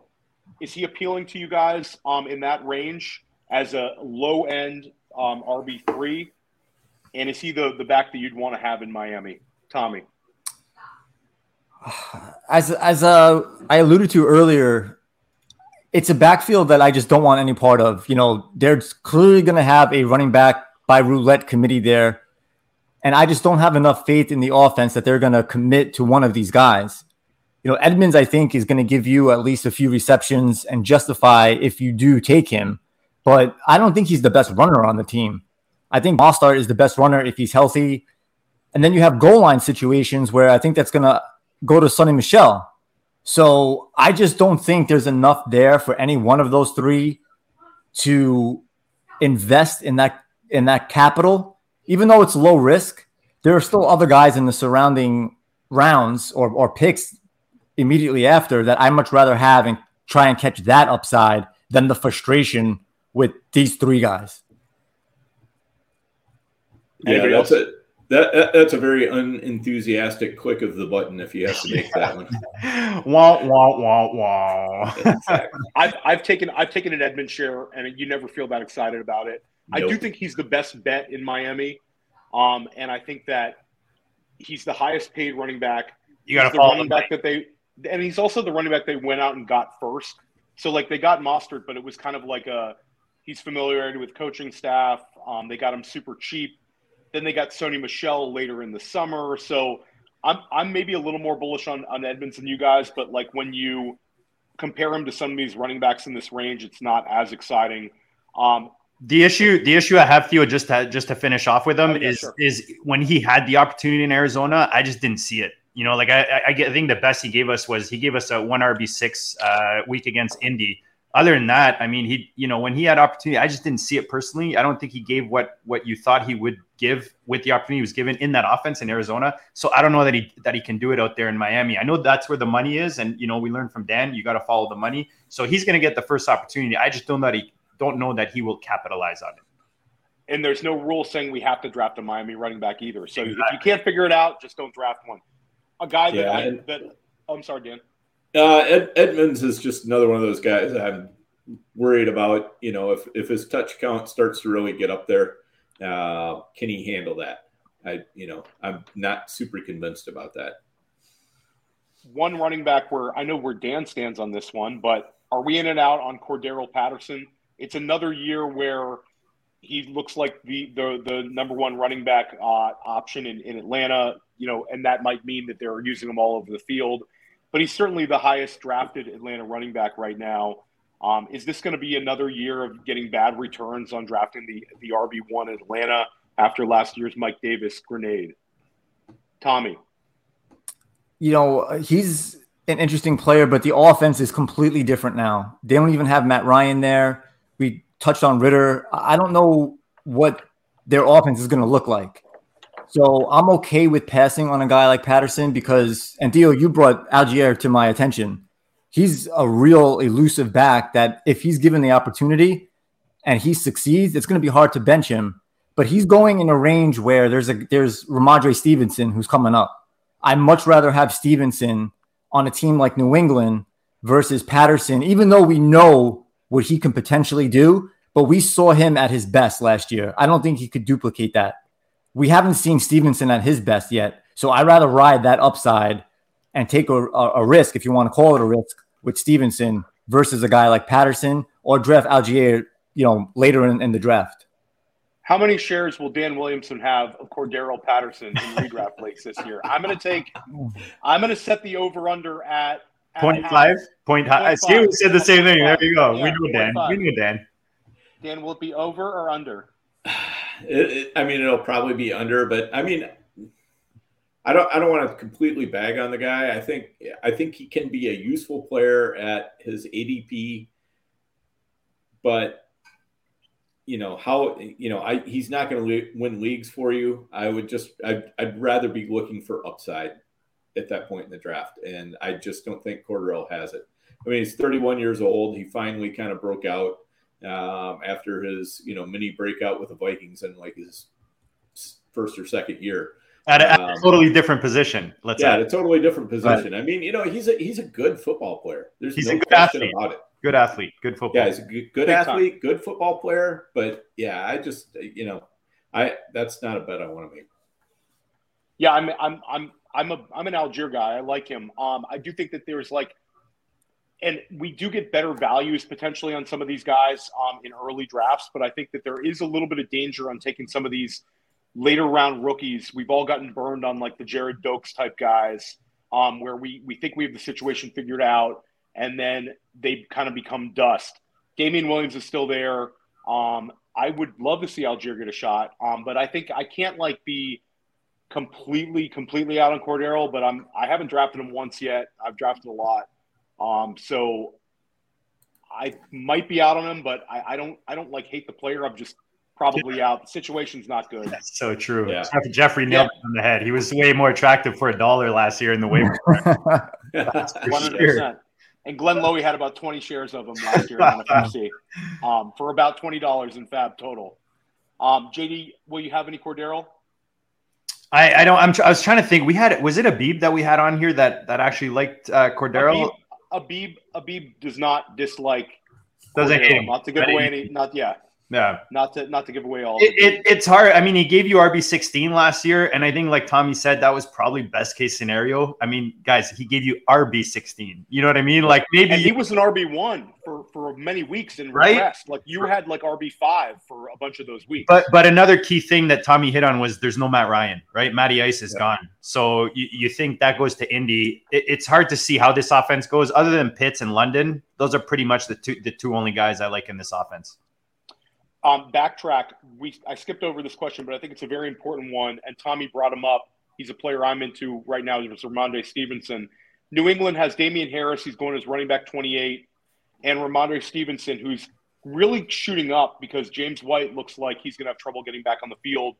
Ramondre could have that early receiving work. And I like his talent a lot. But Harris scored 15 touchdowns last year. Who do we like more in the context of ADP? Tommy, would you rather have Damian Harris at RB28 or Ramondre Stevenson at RB39? Oh, Stevenson at 39 for sure. Because where Harris is going is where I would rather have Elijah Mitchell. I would rather be bullish on him and then wait for Stevenson coming back later on, as you said. I think Belichick quietly trusts him. I had this vibe where Belichick didn't want to take him off the field, but Harris was just better. So I think that going into this season, he's going to get a real shot at, not only spelling Harris, but having drives dedicated to him, because I think he's that good of a player. He reminds me of what Marion Barber did for Dallas way back when. I think he could have a similar role eventually on the team, but definitely Stevenson later on in the draft. I'm on Stevenson for sure. I think that we also have to remember that Damian Harris had some fumbles last year where that like he scores the 15 touchdowns, like all is forgiven, but we've seen him cough the ball up in big situations. If Ramondre Stevenson gets a chance, I think he could run with it. And you can never trust a Belichick backfield. So I'm definitely on Ramondre, 11 RB spots lower. Dan, which one would you be on for those two, if any? Yeah, so you know who had 18 touchdowns for Belichick in 2016, right? The bust. Yes. No, not the bust. Oh wow, LeGarrette Blount. Blount had two, and he had two seasons in a row there. Yeah, where he returned value. Yeah, yeah. And then the next season, after 18 touchdowns, he had 3. Mm-hmm. And that's kind of what I see for Harris. I would much rather take Stevenson at his ADP than Harris at his. I just, somebody who scored 15 touchdowns last year, I think that's bound to regress one way or another. And some of that regression is probably going to fall right into Stevenson's lap. So I'll take Stevenson at that ADP. JD, which one at ADP? Yeah, Stevenson, he's that feel-good click, right? We talk about these clicks that don't feel good. He's the opposite. Stevenson, he's got the catching upside. He looked real good, at the end of the season.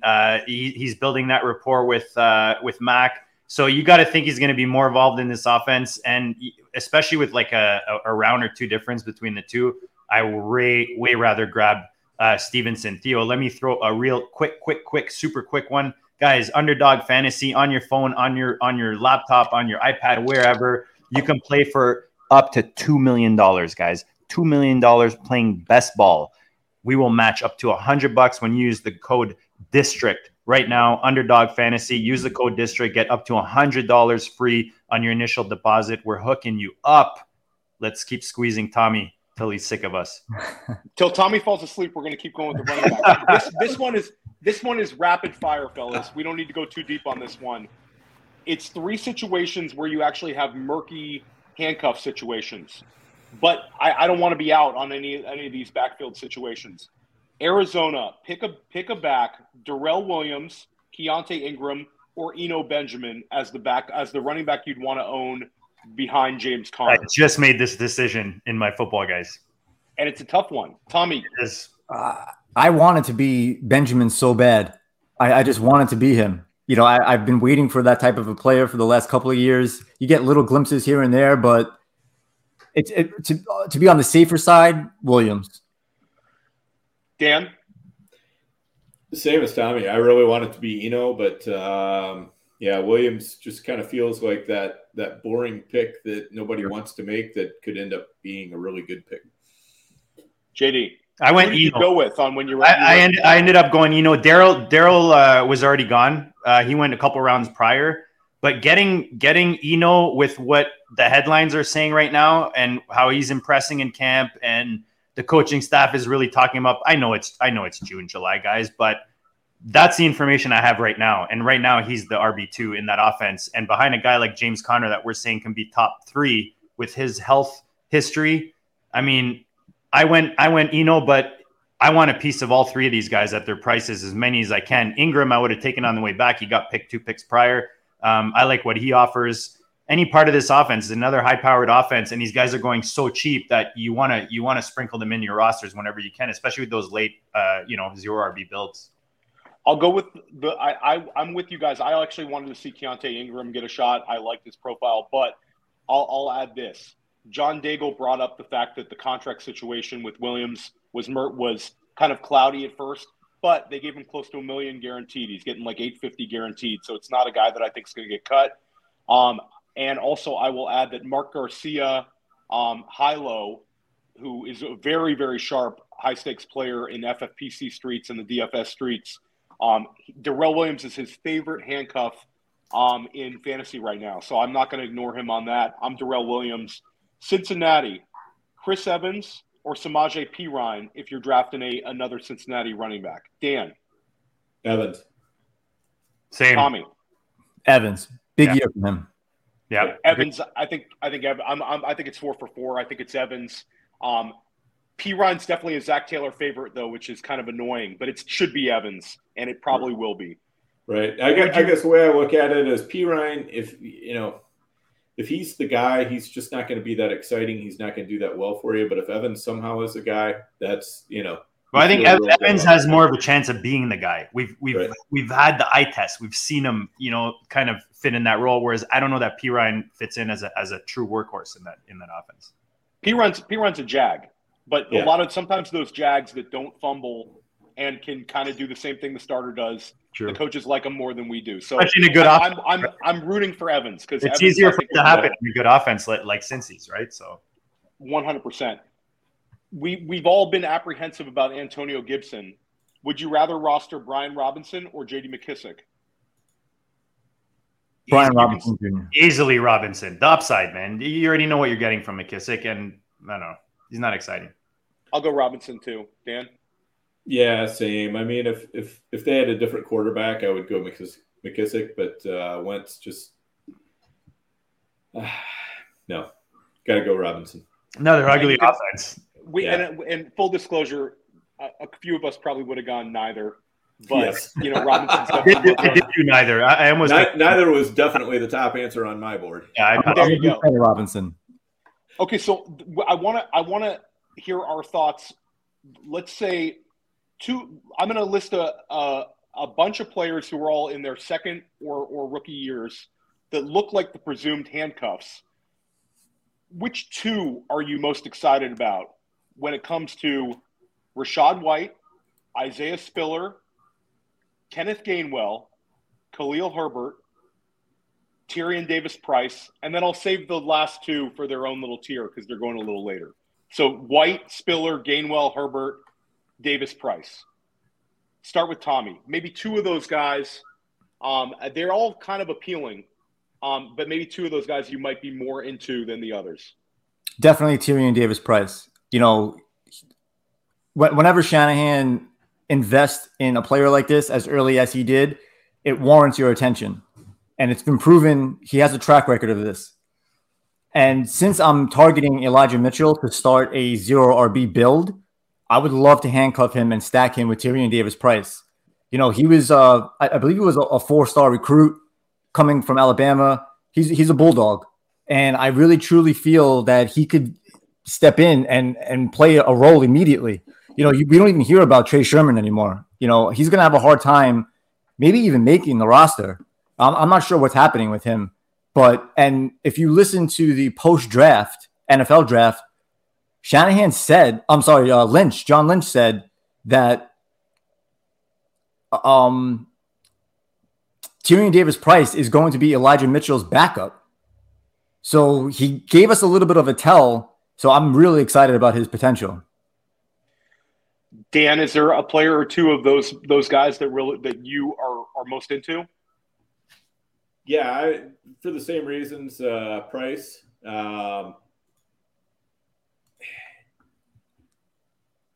Probably Rashad White, just because of the offense he's on, over Khalil Herbert, but those two are really close for me. Yeah, I'm with you there. It's hard for me to keep Herbert off, but I'm going to go White, and I'm going to go Davis-Price. And I just think that it's a pretty simple one for me. Presuming those guys are the handcuff, any single week that Fournette or Mitchell were out, they'd both easily be in the top 15 running backs without a doubt. Even if there's some sort of a committee in Tampa, White would have that receiving ability with his explosiveness. He'd easily be a top 15 weekly play. JD, you love Khalil Herbert. Does he make it as the most appealing guy of this list for you, or somebody else? Yeah, well, Herbert's probably the cheapest, right? Out of all of them, he's going maybe like a bit kind of at the tail end of like the rookies that you're mentioning. But yeah. again, my old man in me, I like guys that I've seen do it in the NFL. That means a lot to me. So he gave you RB6, RB11 against Green Bay and Tampa Bay defense last year, 112, 133 total yards in weeks 6 and 7.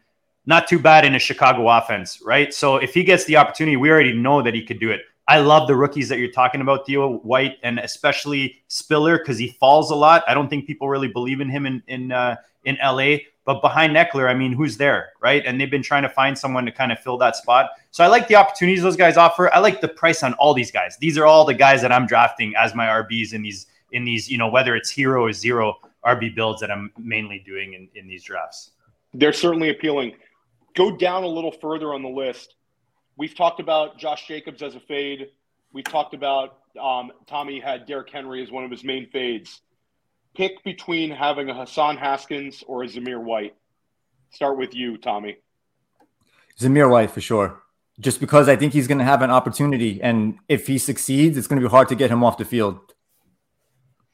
I'm going to go ahead of Dan on this one, just because I think it was today's JJ Zachariason was talking to someone I really like. I forget who it was, but they were talking about the hit rate on rookie running backs on guys that are going in the first couple rounds, right? And we saw it last year. Who was the guy that everybody loved? Darrington Evans, I think it was, in Tennessee. We see it over and over and over. These guys haven't hit, right? Historically, they haven't hit. Whereas Zamir White behind a guy in the dead zone like Jacobs. I mean, that's what you're looking for. Those are the guys that are hitting. So to me, it's easily Zamir White. Dan? Yeah, I find it difficult to believe. I'm looking at the NFFC ADP, and I'm seeing Zamir White snuggled in between Sony Michel, Raheem Mostert, Hassan Haskins, Mark Ingram. Wow. And I'm going, wow, what a deal. Easy money. Yeah, easy money. I'll take White all day there. Especially since he's going to end up going ahead of Josh Jacobs anyway. So, I like them both. I talked about Hassan Haskins in the article I wrote. I think Haskins, to me, I think that Henry's a fade for me, and I understand the metrics you're referring to, JD, where the first rounders don't fail as much. But I do think Haskins is more of kind of a like for like big back that if you're going to get weeks, he's going to see it. It's very, very close for me. Zamir White's probably the better bet, but I'm big in Hassan Haskins.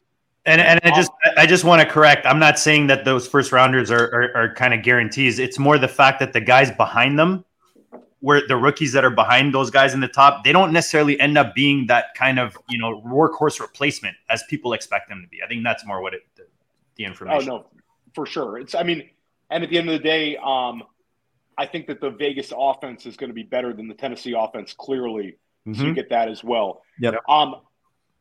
Is there any running back that you want to ask Tommy about that we didn't cover? We covered about pretty much everybody in the zone. I think you pretty well hit them all, Theo. I mean, so then honestly, we have a contractual obligation to ask Tommy the question that every single guest has got since the rookie drafts ended. Jamar Chase, Justin Jefferson, and Cooper Kupp are all locked in as the top 3 wide receivers in ADP anywhere you're drafting, and certainly in the NFFC. Who would be the best bet outside of those three to finish number one at the position? Davante Adams. No question. There you go. He's number 2 for me overall. I just think that Oakland, the Raiders, the Vegas Raiders need to score points to keep up in that division. So at worst, they're going to be putting up fantasy numbers across the board. They're having Waller come back. So the double team on Adams is almost not going to happen because they also have Renfro running, in the slot running sets. So I really like the output potential of Adams. I hate using the word regression. I think there'll be some as far as his yards and his overall catches, but I think his touchdown upside, he can have a career year in that aspect. Thus, I strongly feel like he could contend for the number 1 overall spot. I love it. And you're one of the first guests not the first guest, but you're one of the only guests that have given Davante Adams as that answer. I love the take. That's awesome. Like last night we had a Mike Evans. We've had a number of guys. Stephon Diggs has been a repeat answer. CeeDee Lamb's been a repeat answer. We had a Cortland Sutton answer recently. Yeah. So this is an awesome process with some of our amazing guests, and I love seeing you on Davante Adams. Yeah. Plus, I understand the love for Justin Jefferson. He's certainly a guy that I would put in the upper tier. But if we're putting Justin Jefferson in a top 3 with Kirk Cousins, then I have no problem putting Davante Adams with David Carr. Great point. So I don't see the difference between the two in total output. So especially where Adams is going as far as ADP, it's more value if you wait on Adams. Especially when you can stack them with Diggs in the 12 spot, like I just did in the drafters. $1 million. You might have just won $1 million, JD. And I got the Josh Allen stack in the back. Just saying. I'm just saying. I don't know. Oh my God. You got to move out of Canada before that to avoid those Canadian. Like a tax 60% like I did on my bonus, right? Yeah, exactly. There you go. Bullshit government. Well, we covered all those running backs. We kept it under 2 hours. That's a Tommy, you've been an awesome sport, man. We appreciate you, brother. Oh, no, thank you guys for having me. Real honor. Thank you. And Tommy, tell the Moose on the Hill podcast and your articles you're writing, where can they find that work? That's so kind of you to even mention and give me the opportunity to talk about that. Thank you. So I have a very simple, user-friendly website at mooseonthehill.com that you could check out. I'm also putting a weekly podcast out that's only about a half an hour long. Want to keep things short, simple, reach out to other like-minded individuals and connect with them and also expand on some of my own knowledge. If the website, if something comes out of it, great. I have something planned a little bit better for next year. But if not, then I'm going to continue with the podcast because, to put it in a vacuum, the 4th of July weekend's coming up. This is the one party of the year where we sit around, talk about fantasy with our family and friends.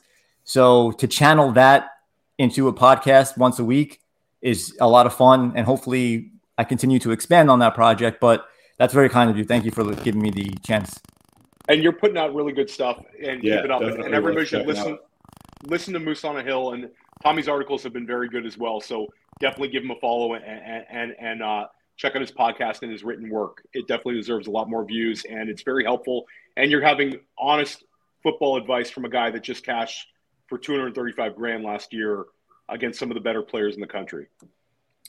Thank you very much. Thank you very much. I really appreciate it. And thank you for all your kind words, JD, Dan. I really appreciate it. It's great having you, man. You gave us a cool 120, which is more than generous, and we appreciate it. Hopefully the listeners appreciate it. We appreciate the listeners, the audience. Guys, we're at 400 subscribers on YouTube. Dan, you remember us trying to come onto YouTube from our audio pods. We had, 200 or 300 of those before we came on, and you guys have helped us build. Keep telling your friends about us, maybe not your league mates, but for sure your friends and family so that we can keep building, and smash the like, the subscribe. We appreciate you, Dan. We're so glad to have you back, man. We're glad you got to relax. You got to spend time with the girls. I mean, if my daughter wants to spend 6,000 kilometers with me when she's that age, I have done something good in my life and raising her. So, dude, that's awesome. And anything you want to tell the peeps before we close this out? No, again, this is a great time of year. As Tommy was saying, everybody's kind of getting back into the the football swing of things. So love seeing all the action going on in the chat room. And, we already said it, but hit that like button. It really, really does help us out. Hit that subscribe button. I mean, you don't even have to watch it, but just hitting the subscribe button helps us out. And so, even if you don't think you'll watch every episode, if you think you'll watch one every now and then, have that subscribe button hit. It'll be downloaded in there for you. So in all of our formats, doesn't matter whether we're talking about YouTube or anything else. Those two things really help out a podcast. So please do it. And great to get back into the swing of things. So thanks a lot. It was a great conversation with Tommy.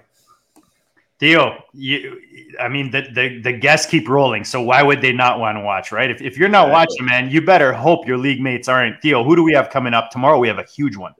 So tomorrow we have Adam Levitan from Establish the Run coming on for a daytime show at 1 o'clock.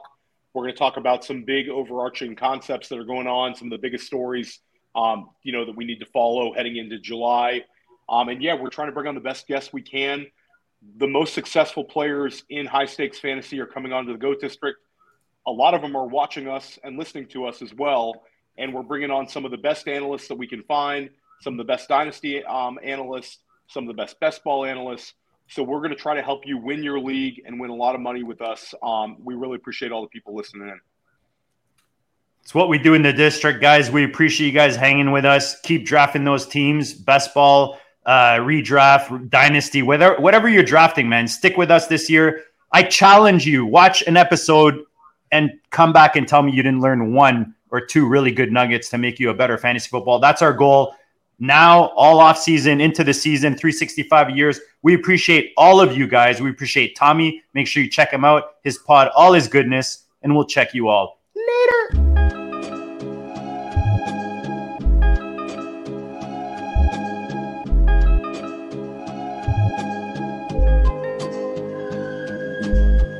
GOAT District, the Pope listens. Dynasty, our religion, for the blokes missing. On all of these trades, on all of these plays, on all of these grades. By the end of the day, y'all getting played. So, what you gonna do next? Try to fill up that flex? Send the homie a text. That trash offer's the best. You try to make it complex, then they text you back. Now all of a sudden, they don't make any sense.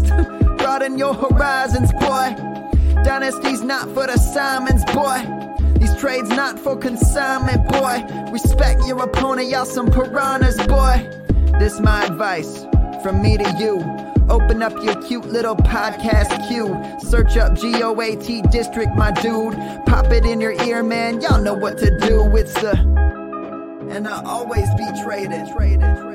And I always be traded. And I always be trading. Y'all try to betray them, but first you gotta bait them. Fish.